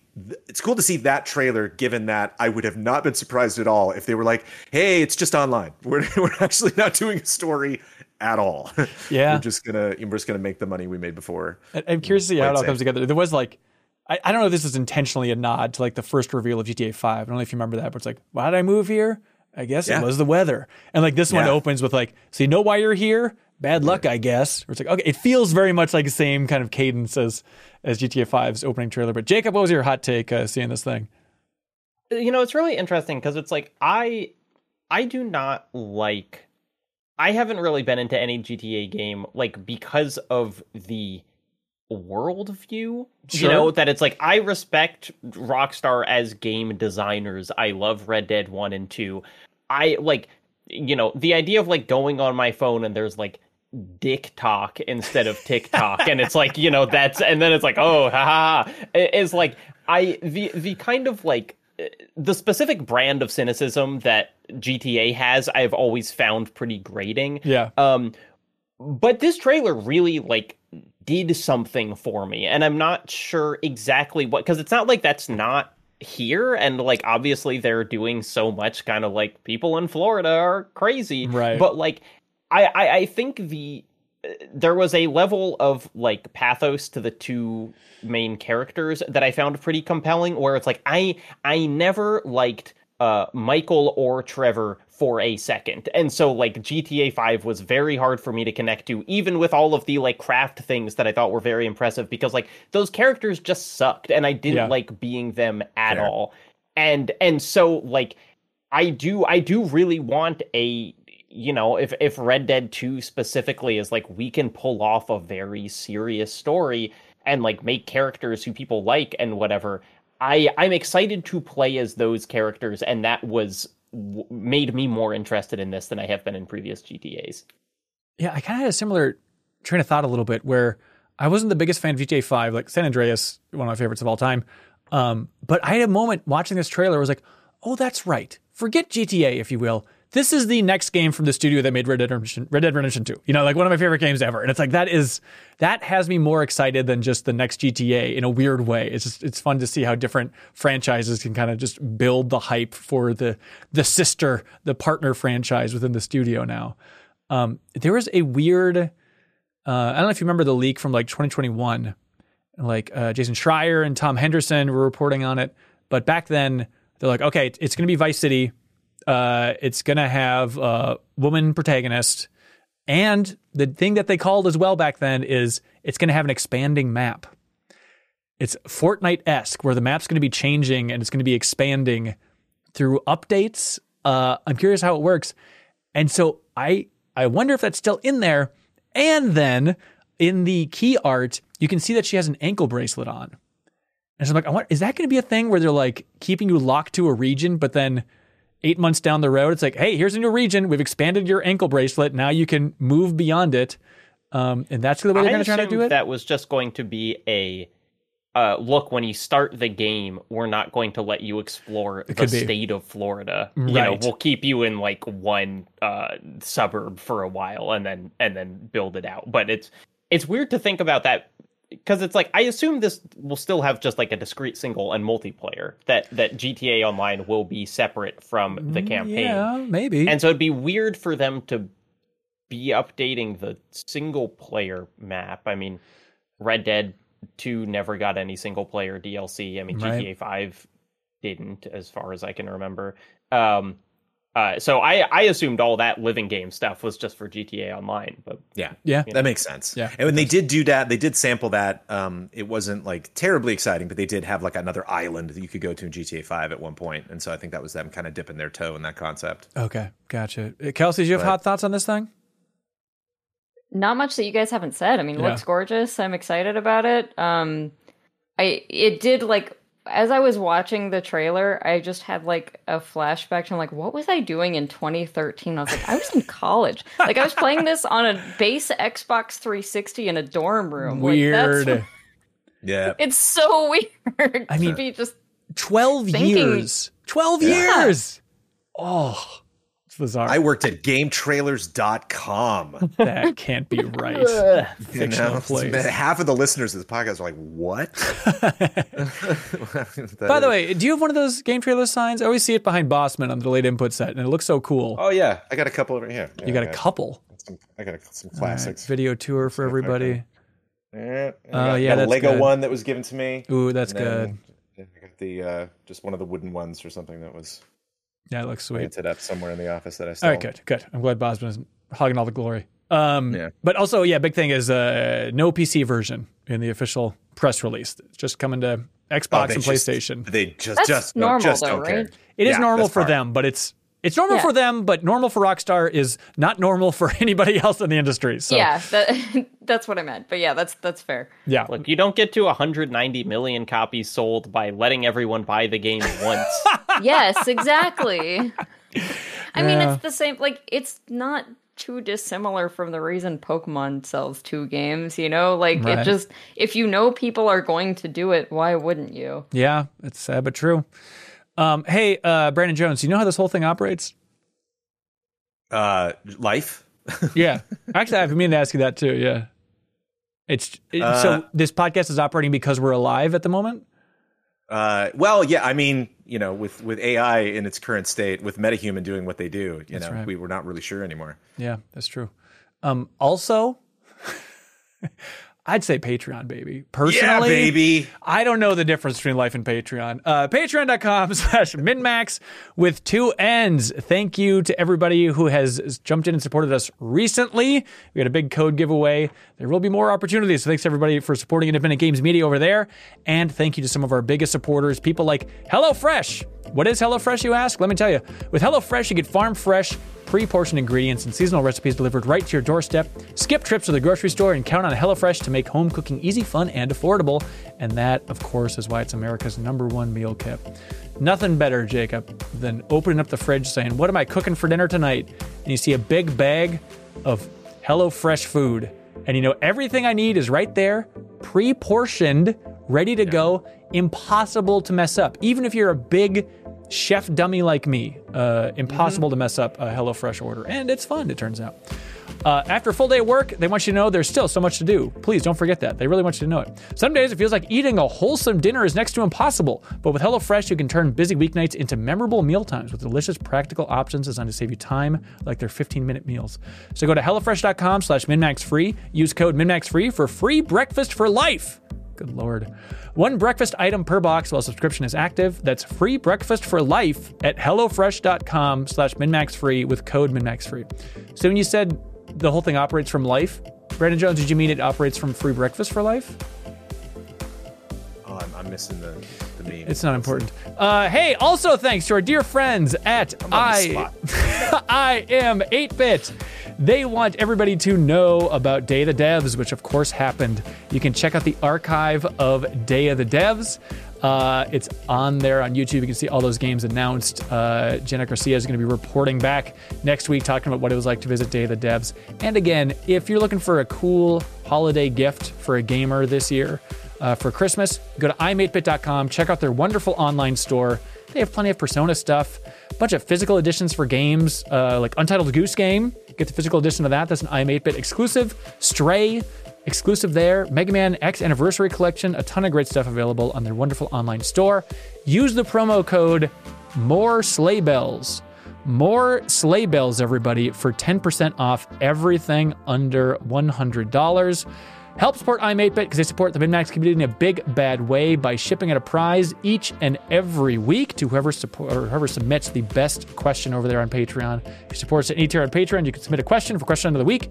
We choose our #1 favorite, and they get a prize from I'm8Bit. So, Brandon, no matter what, remember the best question of the week. Which one pops the most for you? Whichever one made the show better in the biggest way, and they get the Artful Escape PlayStation 5 exclusive edition from I'm8Bit, a physical edition sent right to their house. All right, community questions. Jonathan Anderson asks, did y'all let Kelsey sleep past sunrise this time for the podcast? Yeah, I got a great night's sleep, actually. Oh, good. I'm a little sleepy still, but that has nothing to do with, I just probably didn't have a good enough breakfast, like that free breakfast for life. Yeah. I don't have free breakfast, so... It's tough. What when you're waking up at 5 to record a podcast in the morning, where is that coming from? Is that work ethic? What makes you capable of that? When most people would be like, you are out of your mind. No.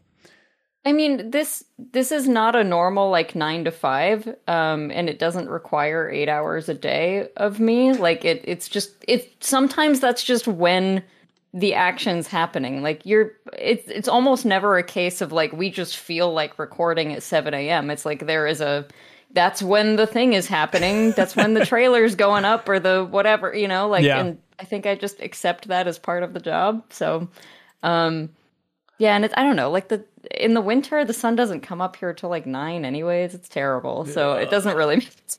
All right, well, there we go. We appreciate it. Slycut writes in, says, hey, everybody, why do all the Game of the Year discussions happen at this time of year?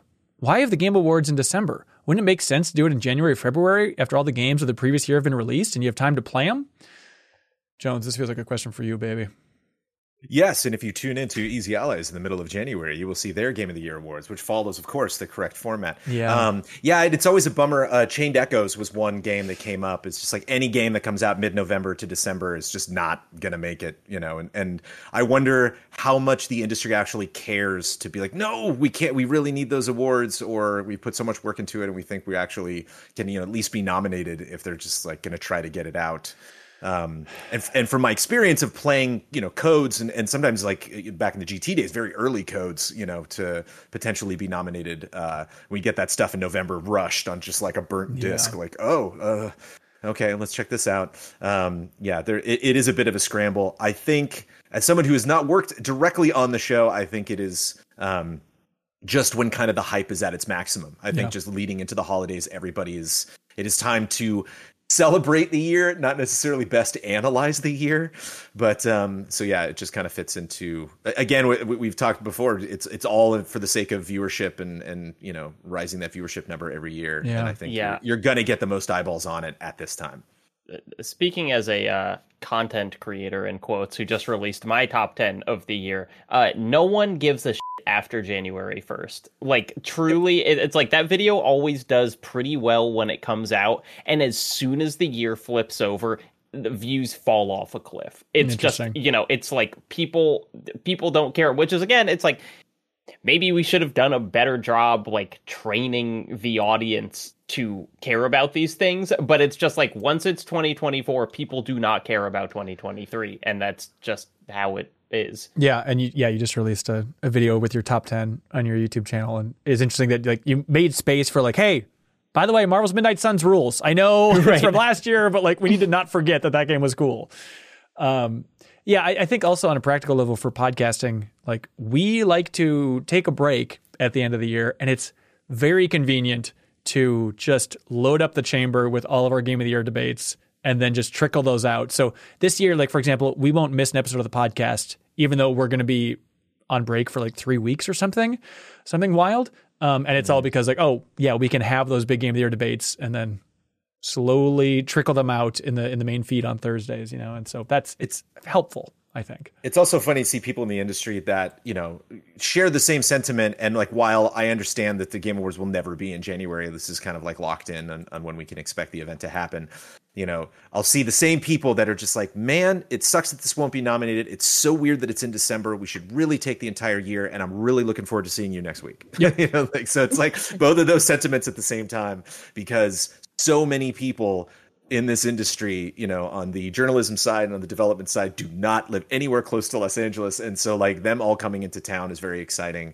And of course, you know, you go into the hotels, they all got Christmas lights up, and it is a very special time of year. It just makes no sense whatsoever when you actually, I think it really hits when Keighley comes out and he's like, what a year we're in right now. right. It just doesn't quite make sense, but it is what it is. So next year, they're doing it on, I think, the 12th, which feels, even though it's just a few days difference, it does feel slightly better to me. Okay. Like that pushes it just like, there's only a couple weeks left in the year at that point, and I think they've done it as early as like December 2nd.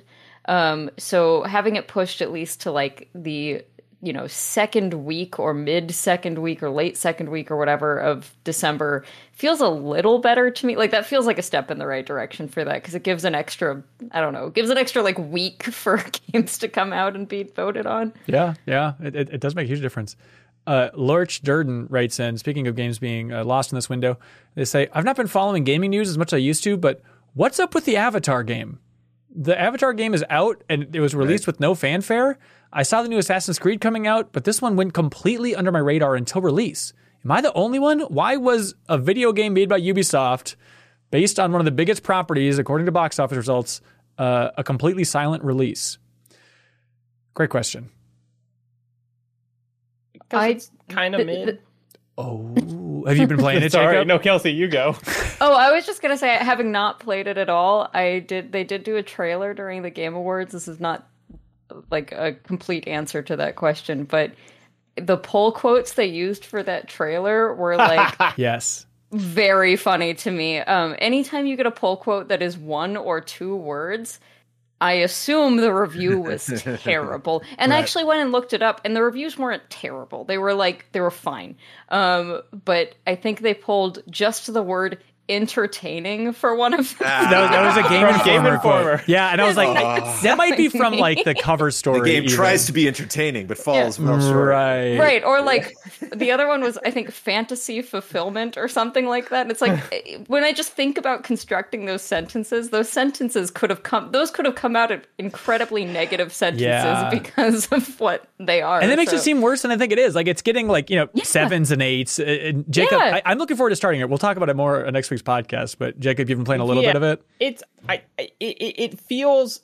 just feels a little like low budget. Honestly, really? It's just like it's very it's graphically it is gorgeous, but just like the way that like characters interact with each other and whatever feels very. It's just a game where it's like fade to black. You go into a cutscene that is like not animated that much. Fade to black.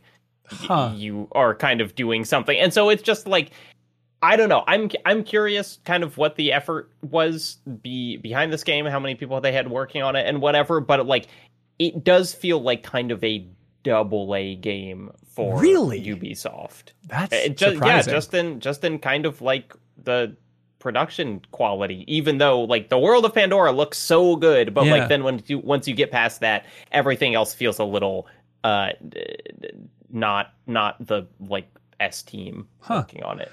I mean, same studio, I guess, as Star Wars Outlaws, and got to wonder what that dividing line is between how many people are working on which game. And the Far Cry mold, which, I mean, it's so much so that I think this can potentially be, if you were going to make like a Far Cry retrospective, it's like, just mention this, it's like just kind of put it. And like Far Cry as a series, I think more than most has really proven that like it can make games of any size. Like you can get like an 8-hour Far Cry experience, a 40-hour. It is a model that has worked so well for them. And so I think it was...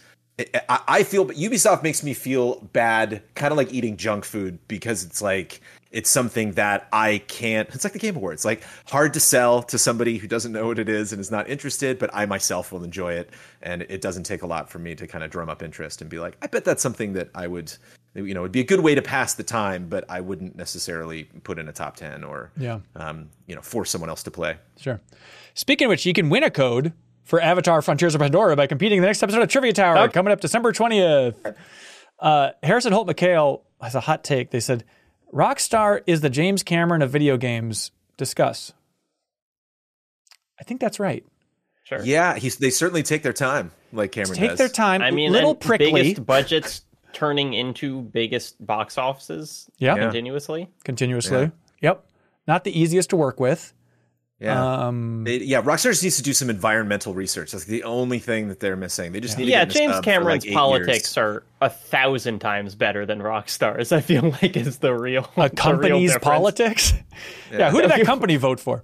I heard this interview with James Cameron once I really liked, where he has so many different passions and he's such a nerd for so many things outside of film, even where he's like I swear to God, I am equally as passionate about growing grapes on my farm in New Zealand. It's just nobody asked me about that. Like, I would love to talk about all this other stuff. Like, film is cool, but like just an idea of like, you could probably have the greatest farming podcast discussion ever with, James Cameron if just anybody's interested. But instead, let's just talk about the Abyss re-release, please.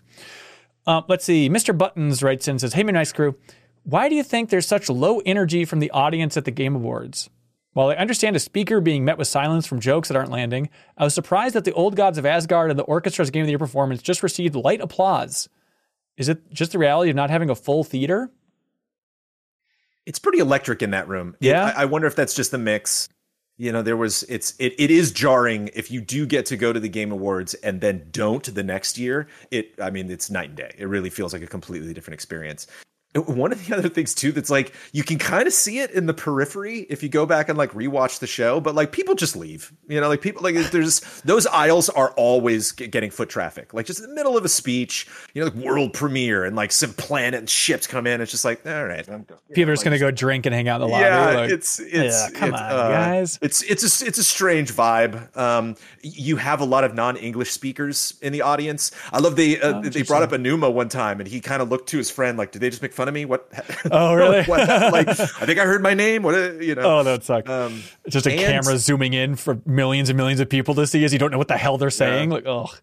And as we have covered, it's a weird show, and so I think expectations are just kind of all over the place. Like no 10 minutes of the Game Awards are kind of the same vibe, and so I think it can be a little exhausting. I think people just kind of are taking their breath. Let's see. Jonathan Valdez says, one of my favorite videos ever is the Easy Allies top 10 video game composers. Do you remember this? Nice. I probably watch it once every 2 months. Wow. My question is, thank you. What has been the most difficult GOTY/top 10/top 100 discussion you've ever been part of in your career? This might not be the best week for the question if both Kelsey and Jacob have only ever done last year's 2 10s. I guess so. But yeah, is one stand out for anybody for the best or most memorable? Difficult? Oh, yeah. Was it? I'm looking it up right now. I'm trying to remember what won GOTY in 2000. Oh, it's Last of Us. Last of Us was like the clear, winner for GOTY in 2013. Yeah. But as we have previously discussed, Grand Theft Auto 5 also came out that year. And I played Last of Us twice, back to back immediately. I finished Last of Us and then finished it again. And I was like, oh my God, that game is amazing. GTA 5 destroys it, but that's a really good game, And like I came into back at Game Trailers when we would do GOTYs, I would miss out on a lot of categories because it just wasn't, like I would maybe play 1 or 2 games in a given category. And we had a huge editorial staff, and so I'm like, I really just kind of defer to them, and like best trailer and maybe like a couple other best action adventure, like I might be able to speak to stuff. And then Game of the Year, I would step in just to kind of, we wanted to hear from a lot of people, and it was almost like an intervention when I like came in the room and sat down because they knew how crazy I was about GTA 5. And it was like, okay, let's just do a quick vote on GOTY. And everybody was like, Last of Us. Okay, we're done. And I was like, wait, whoa, what just happened? I remember like Ryan Stevens specifically just giving me that look of like, you're barking up the wrong tree, dude. You're just not going to win this fight. And I was like, what? Oh my God. And that's the bummer too. Empty calories was the Ryan Stevens quote that I'll never forget. He's like, GTA 5 is just empty calories. And I was like, okay, all right. But that's the bummer too of like those debates that aren't recorded. Because like you can spend an hour making your case for GTA 5, but it's like, it's not going to go anywhere. Good luck. Whereas in the recorded stuff, you spend an hour and then people hear it. I was like, what about online, man? I'm like, compare online to anything Last of Us is not doing. It's like a whole different aspect that, you can compete against that. And like someone was like, it's on his own disc. Is it even like a part of GTA 5? And I was just like, you gotta be kidding me. So frustrating. Yeah. But yeah, it was so transformative that I think in like all GOTYs past that, I kind of stepped out. Like there were only a couple. I think Witcher 3 v Bloodborne was like another one that I got really invested in, and I was just like, this is exhausting. I can't. Yeah. I can't fight that hard because it just. It's draining. It's just like it. I don't know. It's weird how personal some of those can get, especially like back at Game Informer. Like some of those conversations were rough. It was just a lot of like, all right, shut up, video boy. Was generally the tone that was lobbed my way, which sucked. But I remember like... And so you started your own media company so you could be in control. Try and shut up this video boy now, Andy McNamara. Patreon.com/video boy. No, but like 2014 was tough. That was Shadow of Mordor versus Dragon Age Inquisition. But I remember, because I was more invested in it, 2012, where it was Mass Effect 3 versus XCOM Enemy Unknown. And like, I love Mass Effect. Like, Mass Effect 1 is my favorite game of that generation. But I was like, I think Enemy Unknown's a better game, y'all. And like trying to argue for that. And I just remember, everyone talking like, oh, but the consequences, characters can die in Mass Effect 3. I'm like, I feel more when a character that I've built up in XCOM dies than I felt about any character dying in the Mass Effect series. Like, it's so trying to make that case, we lost and Mass Effect 3 won.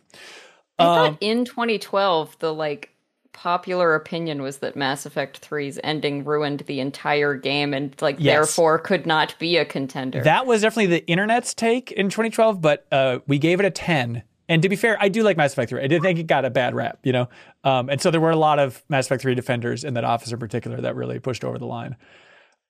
Let's see. Dragon Hunter says, so at the release of the release window of GTA 6 being 2025, could this be enough time for Horizon 3 to release 1 week before it? Yes, it is. It's the perfect window. They'll have 3 years to make the next Horizon, and then honestly, I could see it. I could see that happening. Let's see. Aging Poorly writes in, hello, Brandon. According to HowLongToBeat.com, each mainline GTA game since San Andreas has been around 30 hours, with 80 hours of content for completionists. But then Red Dead 2 came along at 80 hours for the main story and a ridiculous 180 hours for completionists. How long do you think GTA 6 will be for main story and completionists, and how long do you want it to be, ideally? Oh, I mean, I want it to be on par. I don't need it to be longer. I will certainly spend my dumb time just driving around doing whatever. Like, I found I played the game differently depending on what protagonist I was currently embodying in GTA 5. And so it's like, I definitely make very long-winded, dumb decisions in open-world games when I feel like this is what the character would do. Of course. I will just walk to the precipice of a cliff and stare at the environment for like 10 minutes. And so I will definitely waste a lot of time. But that is one of my concerns. I kind of alluded to this in terms of like not being surprised if online was like the main or only focus with GTA 6. But like, I wonder that there have been several meetings where they were like, somebody, you know, the execs at Rockstar was like, somebody in the room convinced me that if our campaign is half the length, that anybody will make less money. Like somebody literally convinced me of that right now, and no one could. And so I'm nervous that not because, you know, it'll affect sales, because I don't think it will, or not because everybody will complain about it, but like I finished the campaign of GTA 5 and was like, whew, you know, like that, what a journey. Whereas like I would be sad if I finished 6. I was like, whoa, that took a weekend. I was not expecting that to be done so soon. Okay, so you want it to be Sorry, I won't be counting the hours.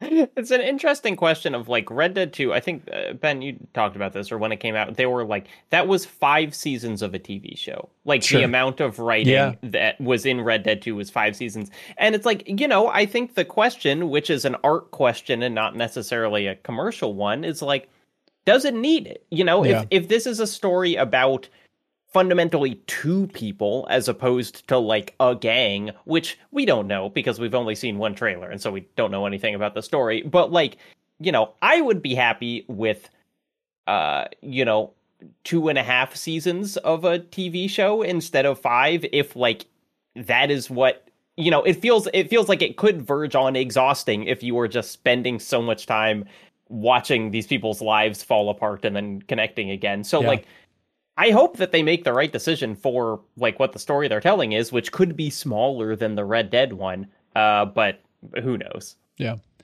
Travis and Fargo writes in, they said, Merriam-Webster always comes to mind, or always comes up with a word of the year. And this year, does anybody know what it is? I heard a couple of them. Is it situation? No, it's Riz. It's Riz, right? Oh, maybe that's like a new one or something. But apparently the word of the year for this year is authentic. According to Travis and Fargo, I don't know. I heard the same thing you did, Jacob. I don't know. Maybe it's we were not listening to NPR. I mean, that's a real question going forward: is how much people, you know, like reality. That's really going to be a struggle, you know, as we wrap up the 2020s of just like, hey, a human made this thing. Do you care? Right. You know, like, we'll see. It's Oxford's word of the year. Good call. Good call. What Travis asked was your word of the year for 2023. Unions. Yeah. I mean, yeah. I guess you're right. That does kind of define the entire year. Kind of need those. Yeah, they kind of work. Yeah. They work well, depending on who you ask. This is completely on the other side of the universe thematically, but I had a kid this year, and one of the most exciting things, thank you. Please, everyone sit down, please. But something I didn't expect. So my word of the year, I think, is sleeve. It's a lot, like with babies and kids, it seems like it's a lot of poop and pee and sleeves. It's a lot of just trying to get hands through sleeves without breaking a baby's pinky. Like that's so much is just sleeve navigation. They pull their hand out of the sleeve. You got to put it back in the sleeve. I have not thought more about sleeves than I have in my entire life. 2023 is the year of sleeves for me. And yeah, Ben, when my 4-year-old gets a cold, and like I would literally be standing in front of him with the tissue, just waiting for him to sneeze, and he would go, "Chew," and I'm like, "Dude, stop!" Like I almost had it. But he's so quick, you know. Just both of them come home from school and just like streaks, just all. The sleeves covered and happy, not like I got snot on me. Like Best day of my life. It's he great. just loves the song Greensleeves. Pelican Man writes, oh, yes, Jacob. What? Please. Do Kelsey and I not get words of the year? You didn't give a thumbs up to the I ones. don't know didn't that think I you had have one, No, but please, toss it out.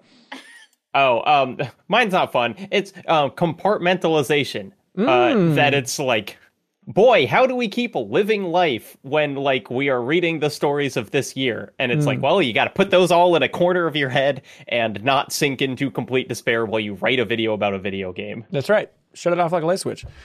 Pelican Man writes in as, what's the simplest/easiest thing you just can't do?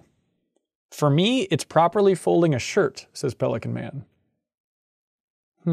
I can't tie like any knots. I can do my shoes, and like that is, and I am an Eagle Scout, and people are like, oh, are you good at tying knots? Yeah, me too. I was horrible at knots. I never got it. I can't do knots. I can't do like origami. I can't do anything where it's like things crossing over or under other things. It just like short circuits my brain. I don't know. Yeah, does anybody have a simple thing they can't do? Filling out a document. Oh yeah. Yeah, that's anytime I see empty fields, I'm like, why am I getting anxious? Why am I freaking out? It's like, what's your address? Like, when it's like, what was your address 2 addresses ago? I'm like, who knows that? No. What human being that living on planet Earth or No Man's Sky Earth knows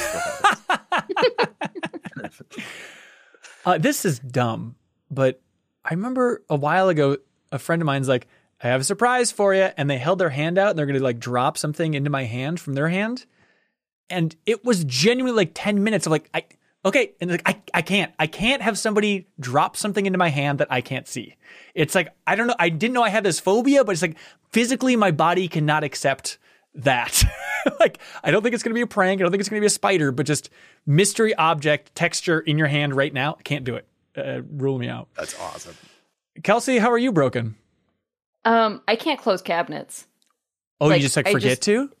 Yeah, and just no matter what. Like if everyone in my life will be like, I know you have been here because cabinets are just randomly open all over the place. Microwave door too. Just like when I go home for the holidays, my mom's like, oh, I guess she got in last night because all the cabinets are open. Like I don't You're even like a ghost. know what I'm.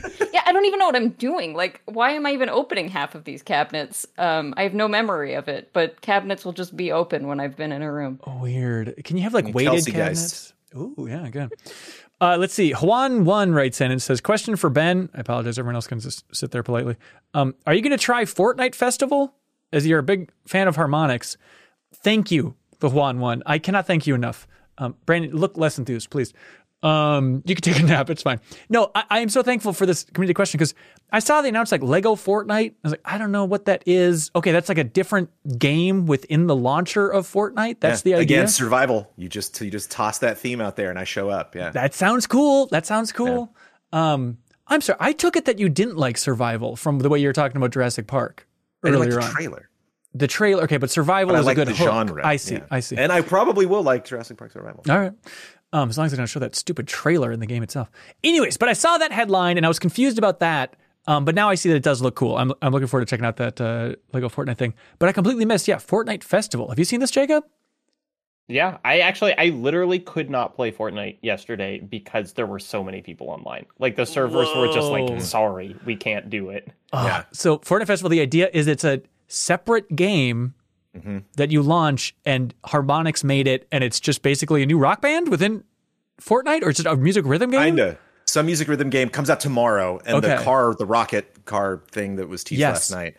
When you boot up Fortnite right now, the image is spread into 4 sections. It's literally like Battle Royale, the car racing, Harmonix, Lego. And they are. And when you boot them up, it's like it's got its own ESRB. It's like welcome to this game that you're playing now. That's kind of in Fortnite. It's wild. That's cool. And you know this is the beginning.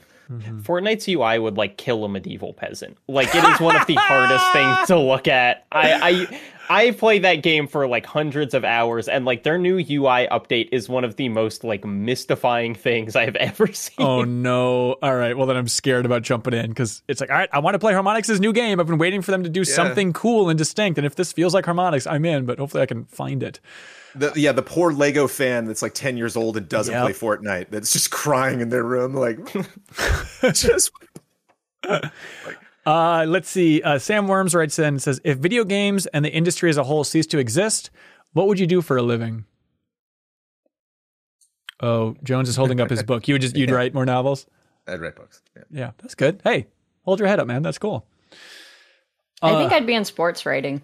Writing? I like sports a lot too. I haven't like trained to be an expert in it in the way that, I sort of have with video games. But I think if there was just not video games, that would be what I'm spending all my time researching and talking about and getting good at. And you wouldn't do like sports podcasting or sports radio? No, I probably would. Yeah. Okay. Something like that. Right. I mean, content, I guess, but that could be like, I don't think I want to be like a sports YouTuber. I think it would be more of like a, I don't know. I like the writing and the researching part of learning about things a lot more than I like the production part. So if there's another like, min-max in a sports universe where I can just come on and say the things rather than like put the stream together and figure out all of that. Right. Yeah, I'd love that. Look, normally if we mention a show as an option for New Show Plus, we pitch it next week. I promise we won't.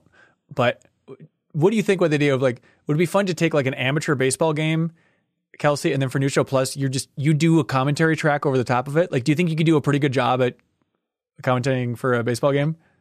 I don't know. I've never tried. Okay. All right. I've never tried. I don't know that I definitely don't think I could do it alone, but maybe if I had like just like a traditional broadcasting booth, had someone to play off of, maybe. I can play kind of like the Fred Willard role of just being the idiot that doesn't know anything. If that's a slot. So that's a bat? Well, I mean, that's actually really fun. I think it's really fun. Like I love going to games with people who don't know the sport very well because they ask questions that like I don't think about and don't even like I don't even necessarily know how to answer them sometimes. I'm trying to think of a good example, but I don't know. My partner comes up with fun ones sometimes. It's just like, can you use two bats? And I'm like, I mean, I think no, but like, is that a rule? I don't know. I don't know why you would like hold them next to each other. Yeah, it's such a stupid example, so forgive me. But I remember one time we did a video at Game Informer where it was Dan Reichert versus Joe Juba in a game of basketball. And Ben Reeves was doing commentary. And it's just an example of his mind goes to places you never would expect. Or eventually you run out of things to talk about in like a one-on-one really sloppy game of basketball doing commentary. And so then at a certain point, there's just like an awkward silence. And then for his commentary, he just goes, there's a big yellow light in the sky. Talking about the sun. I just think it's the weirdest thing for someone to say if they're doing sports commentary. Not false. Yeah, he's right. I would assume I would just still be doing video production for probably some production house in Minneapolis. That was going to be my path until video games came along, I guess. But I don't know. Jacob, what are you doing, man? I mean, I would be doing my same gig and just take games out of it. It's like there are plenty of people who talk about movies and books and art and on YouTube. Yeah. Like I would just video games are kind of less a part of a lot of my videos than they used to be anyway. Yeah. All right, Jones, you're in the hot seat. Question of the week. What do you like? I like the game that we didn't make time for. That is very relevant to me because that was tough. There were just so many games that I was like, no, I'm skip. Wait. Okay, hang on. Wait. Which one is this? Is it? These are stuff that you have just previously asked because this was on the list. It was like what? Oh, sorry. There was a big list. There was a list of options. I favorited a lot of things. Yeah, sorry. No, just the ones that we read. Which one actually made the show better? Word of the year, then. Word of the year. Congratulations. What a thematically appropriate one. Travis and Fargo, you just won a prize from I Am 8-Bit, Artful Escape on PS5. And now it's time for a jingle that you won't be able to hear, Jones, but imagine it's cool. Now it's time for something we call Get a Load of This.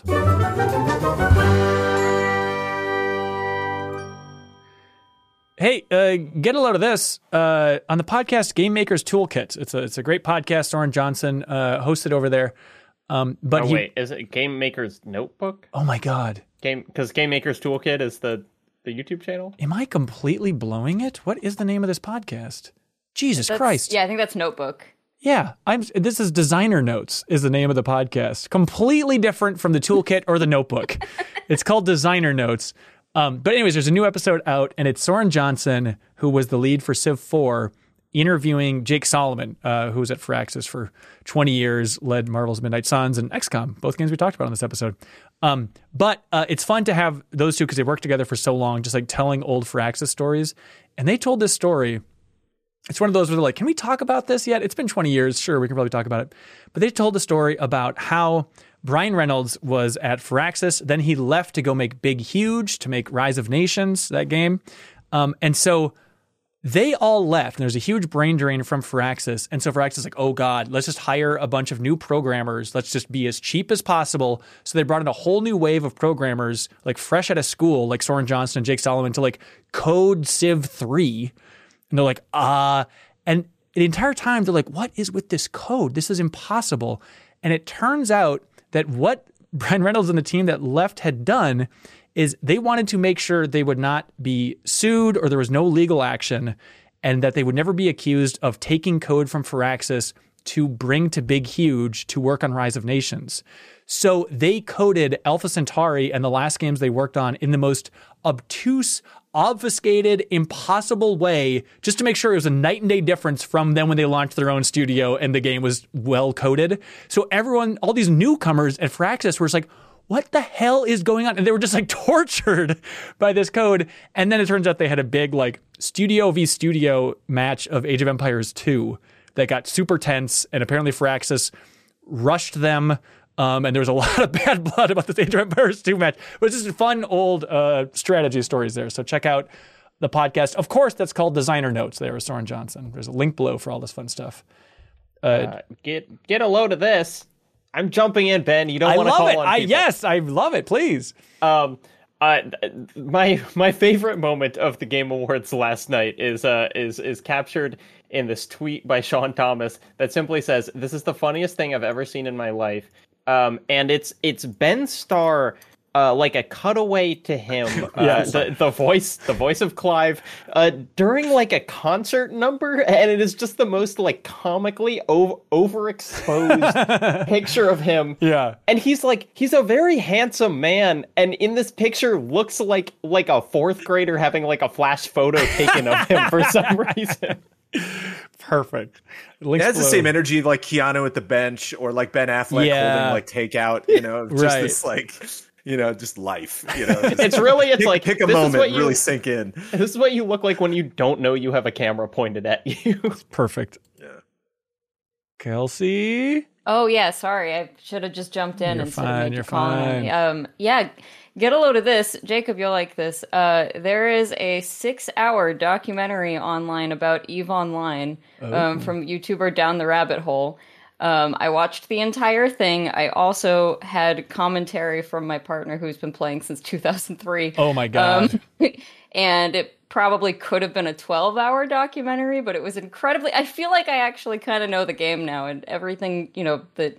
Jacob, I know you've said on the podcast a couple times, like what is going on in this mystery of an MMO. You'll at least, I feel like, come away knowing sort of what's going on in this MMO. It's a lot. It's a very, I think it took me 3 days to get through, but oh my God, worth it. That's sweet. Links below for all the stuff. Brandon Jones, no pressure. I know it's a surprise thing. You can plug whatever you want, get a load of this, us, however you want. Get a load of this. Kyle Bossman, formerly on the Easy Allies team, works at the Game Awards, and so I always like to pick his brain about like behind the scenes stuff that we don't know. And it's really funny to think of the Game Awards without any of the trailers. And like you're on staff, you haven't seen any of this stuff, and you just have Keeley like walk on a stage and be like, "Wow, Sega just announced 5 games." Right. Anyway, and you're like, "They did what?" Like, okay.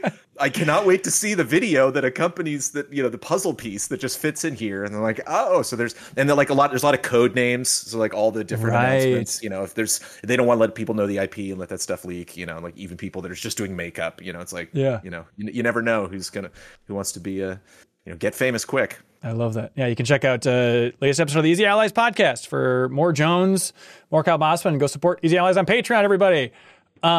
Hey, get a load of this from the community in the Discord. Corey Schmitz, the designer, famed logo designer. If there's a logo in the game industry, he probably designed it. He just tweeted out my favorite thing, which is a bunch of alternate takes on the Alan Wake 2 font design. It's really cool to see because he did the same thing for Control because we profiled him in Game Informer, and he gave us like all the variants there. And so it's cool that Remedy let him do it again.